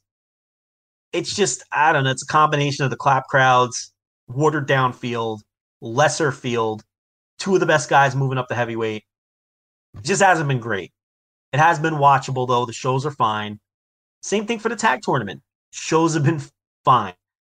I don't have anything from the tag side in the notebook. If you're looking for great matches, there are none. But they've all been good. It's like a bunch of 3.5-star matches, 3.25-star matches for the most part, except when you get Fale and Chase Owens, except when you get there's a couple other teams that haven't been great. But for the most part, if you get Guerrillas of Destiny or Dangerous Techers or Fin Juice, if you're getting some of your top teams in there, they're going out there and they're having a decent match. And they're watchable shows, but they're very samey. The shows are very samey. The only team that's working a different style is the Empire. Cobb and Okan they're going out there and they're not having it's like they're working different than everyone else. They're not having like traditionally great matches, but to me their matches have been the most interesting because they're different. I watched them wrestle Dangerous Techers a couple nights ago. It was like a legitimate Southern style tag with a long heat segment on Zack Sabre Jr. Yeah. And Cobb and Okan are just Cobb is wrestling so well as a heel. And Okan, I've watched all of their matches because that's the one team where I make sure I watch their match.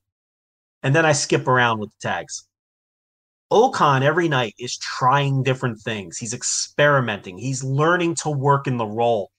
And it's I feel bad for him because he's doing it in front of crowds that can't react. So it's hard to tell what's working and what isn't in terms of what spots are going to get over, what's going to get good heat, what is working, what's not. What terrible circumstances to have to try to figure out your character. But he's doing it. And he's trying different things. And I think he just has a presence that people are underrating. I know people are getting tired of me saying it, but this guy's going to be a star. He just carries himself different. And Cobb's doing a great job. And their matches are all super interesting, even if they're not great matches. Two of their losses have been like via schoolboy roll-ups. They're not even letting these guys like eat finishers. So even being protected in their losses. But as far as the rest of the World Tag League, it's been fine. The one thing about it is you're not getting the truly awful matches because a lot of the old guys aren't in it.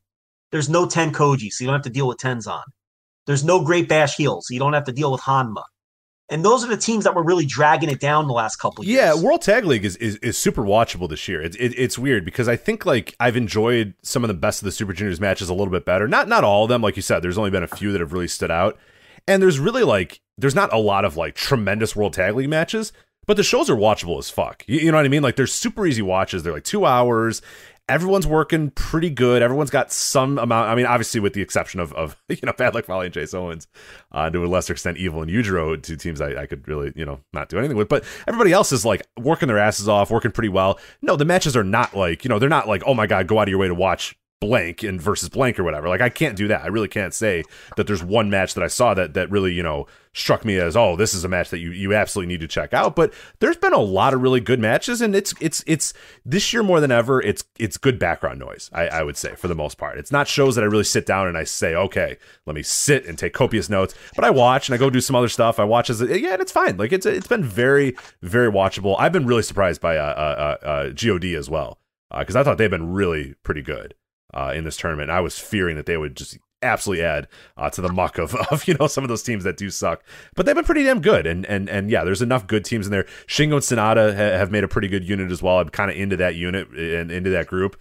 And that might be Sonata's future. Yeah, I'm fine with that if that's what he's going to be as a tag wrestler. Techers, I've enjoyed their stuff. As you said, Okan and Cobb are really interesting. Goto and Yoshihashi have been cool.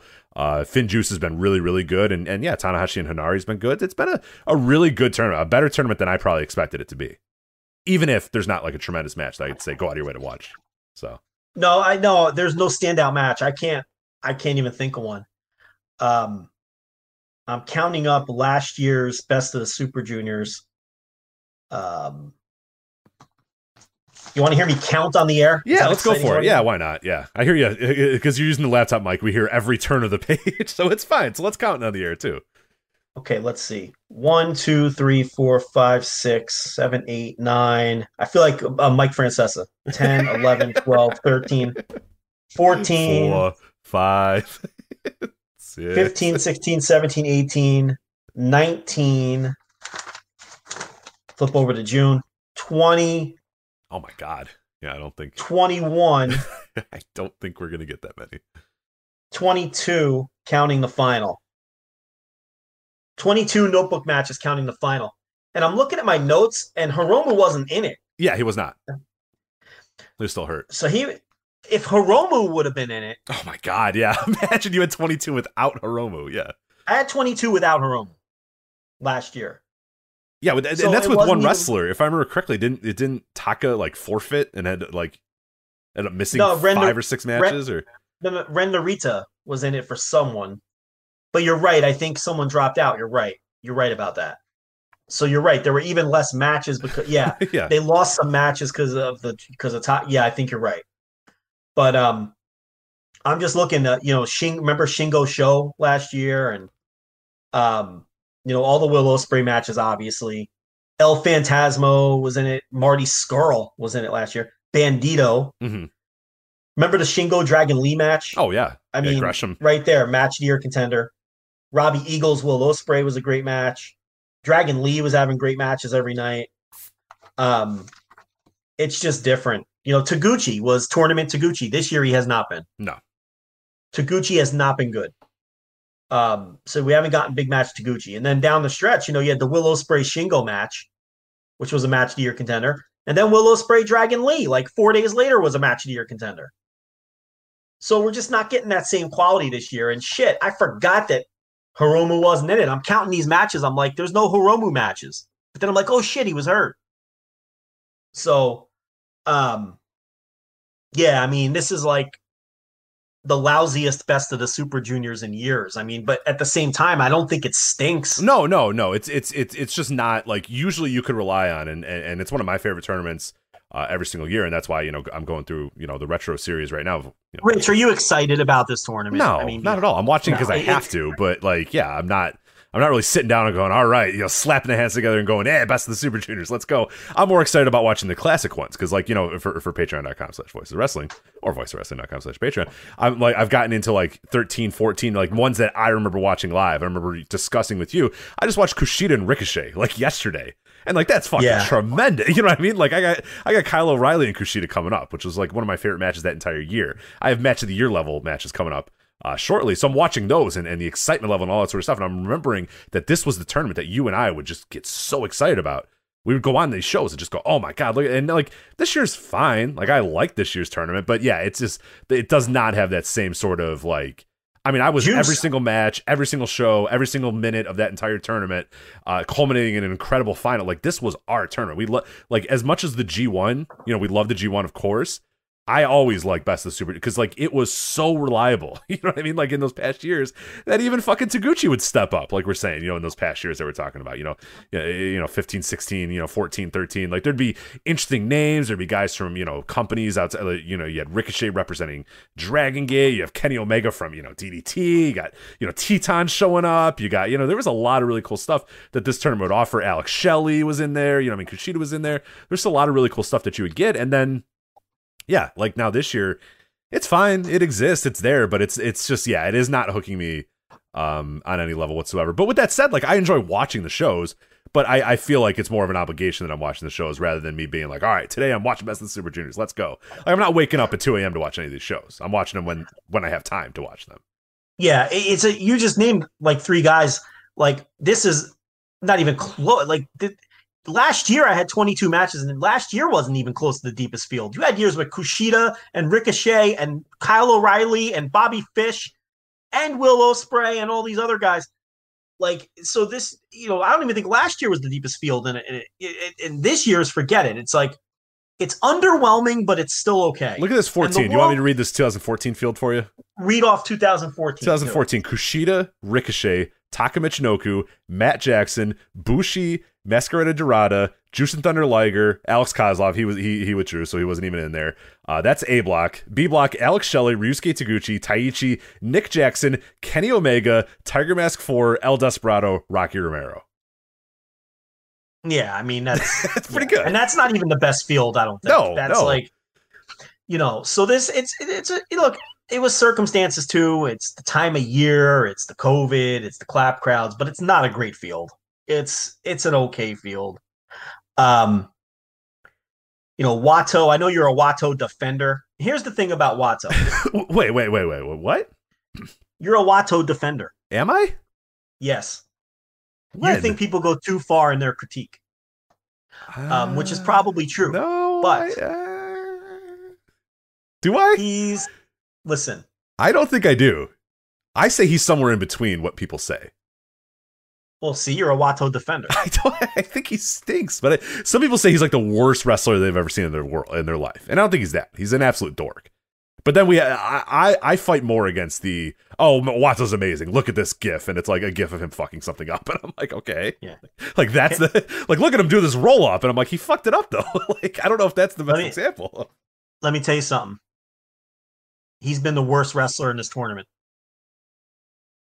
Oh, by far. Oh, no doubt. It's either him or Taguchi. Yeah, and Taguchi is like...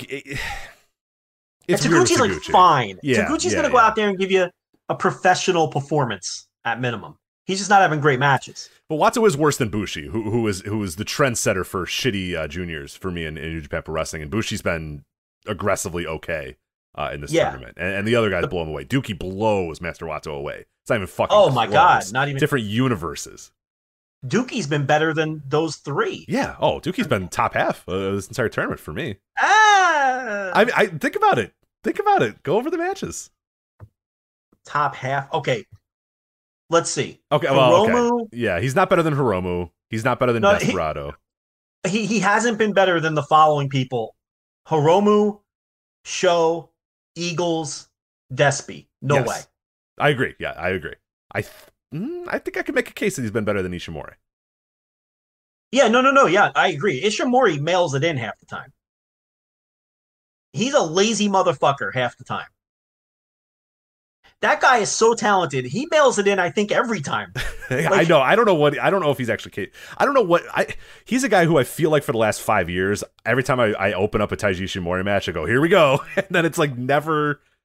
It's like there's the match against Hiromu, that Best of the Super Junior final. Of course. Enough. That's fucking tremendous. It's like incredible. Yeah. But he'll do that. He'll sprinkle in like once every 3 years. He'll have a great match. And you're like, yeah, let's go. This dude rules. And then he comes out and most of the time he's disappointing. I don't know. Yeah, I've always kind of felt that with him. I don't know. He picks his spots. Yeah, for sure. So Dookie might barely be top half. Uemura's been good. Yeah, I guess I would probably... It'd be an interesting discussion between him and Uemura for that top half. But Wato, the thing with Wato is like, I don't know. I don't think he's like a terrible... Don't ever call me a Wato defender, by the way. Those are fighting words. Get out of here. I think you're a Wato defender because you said he's in between. Here's the thing. He's the only person in this tournament capable of killing another human with his botches. It's like... I worry about him sometimes. Like the shit that he tries shit over his head. I don't know. He's awkward. He's a very awkward wrestler.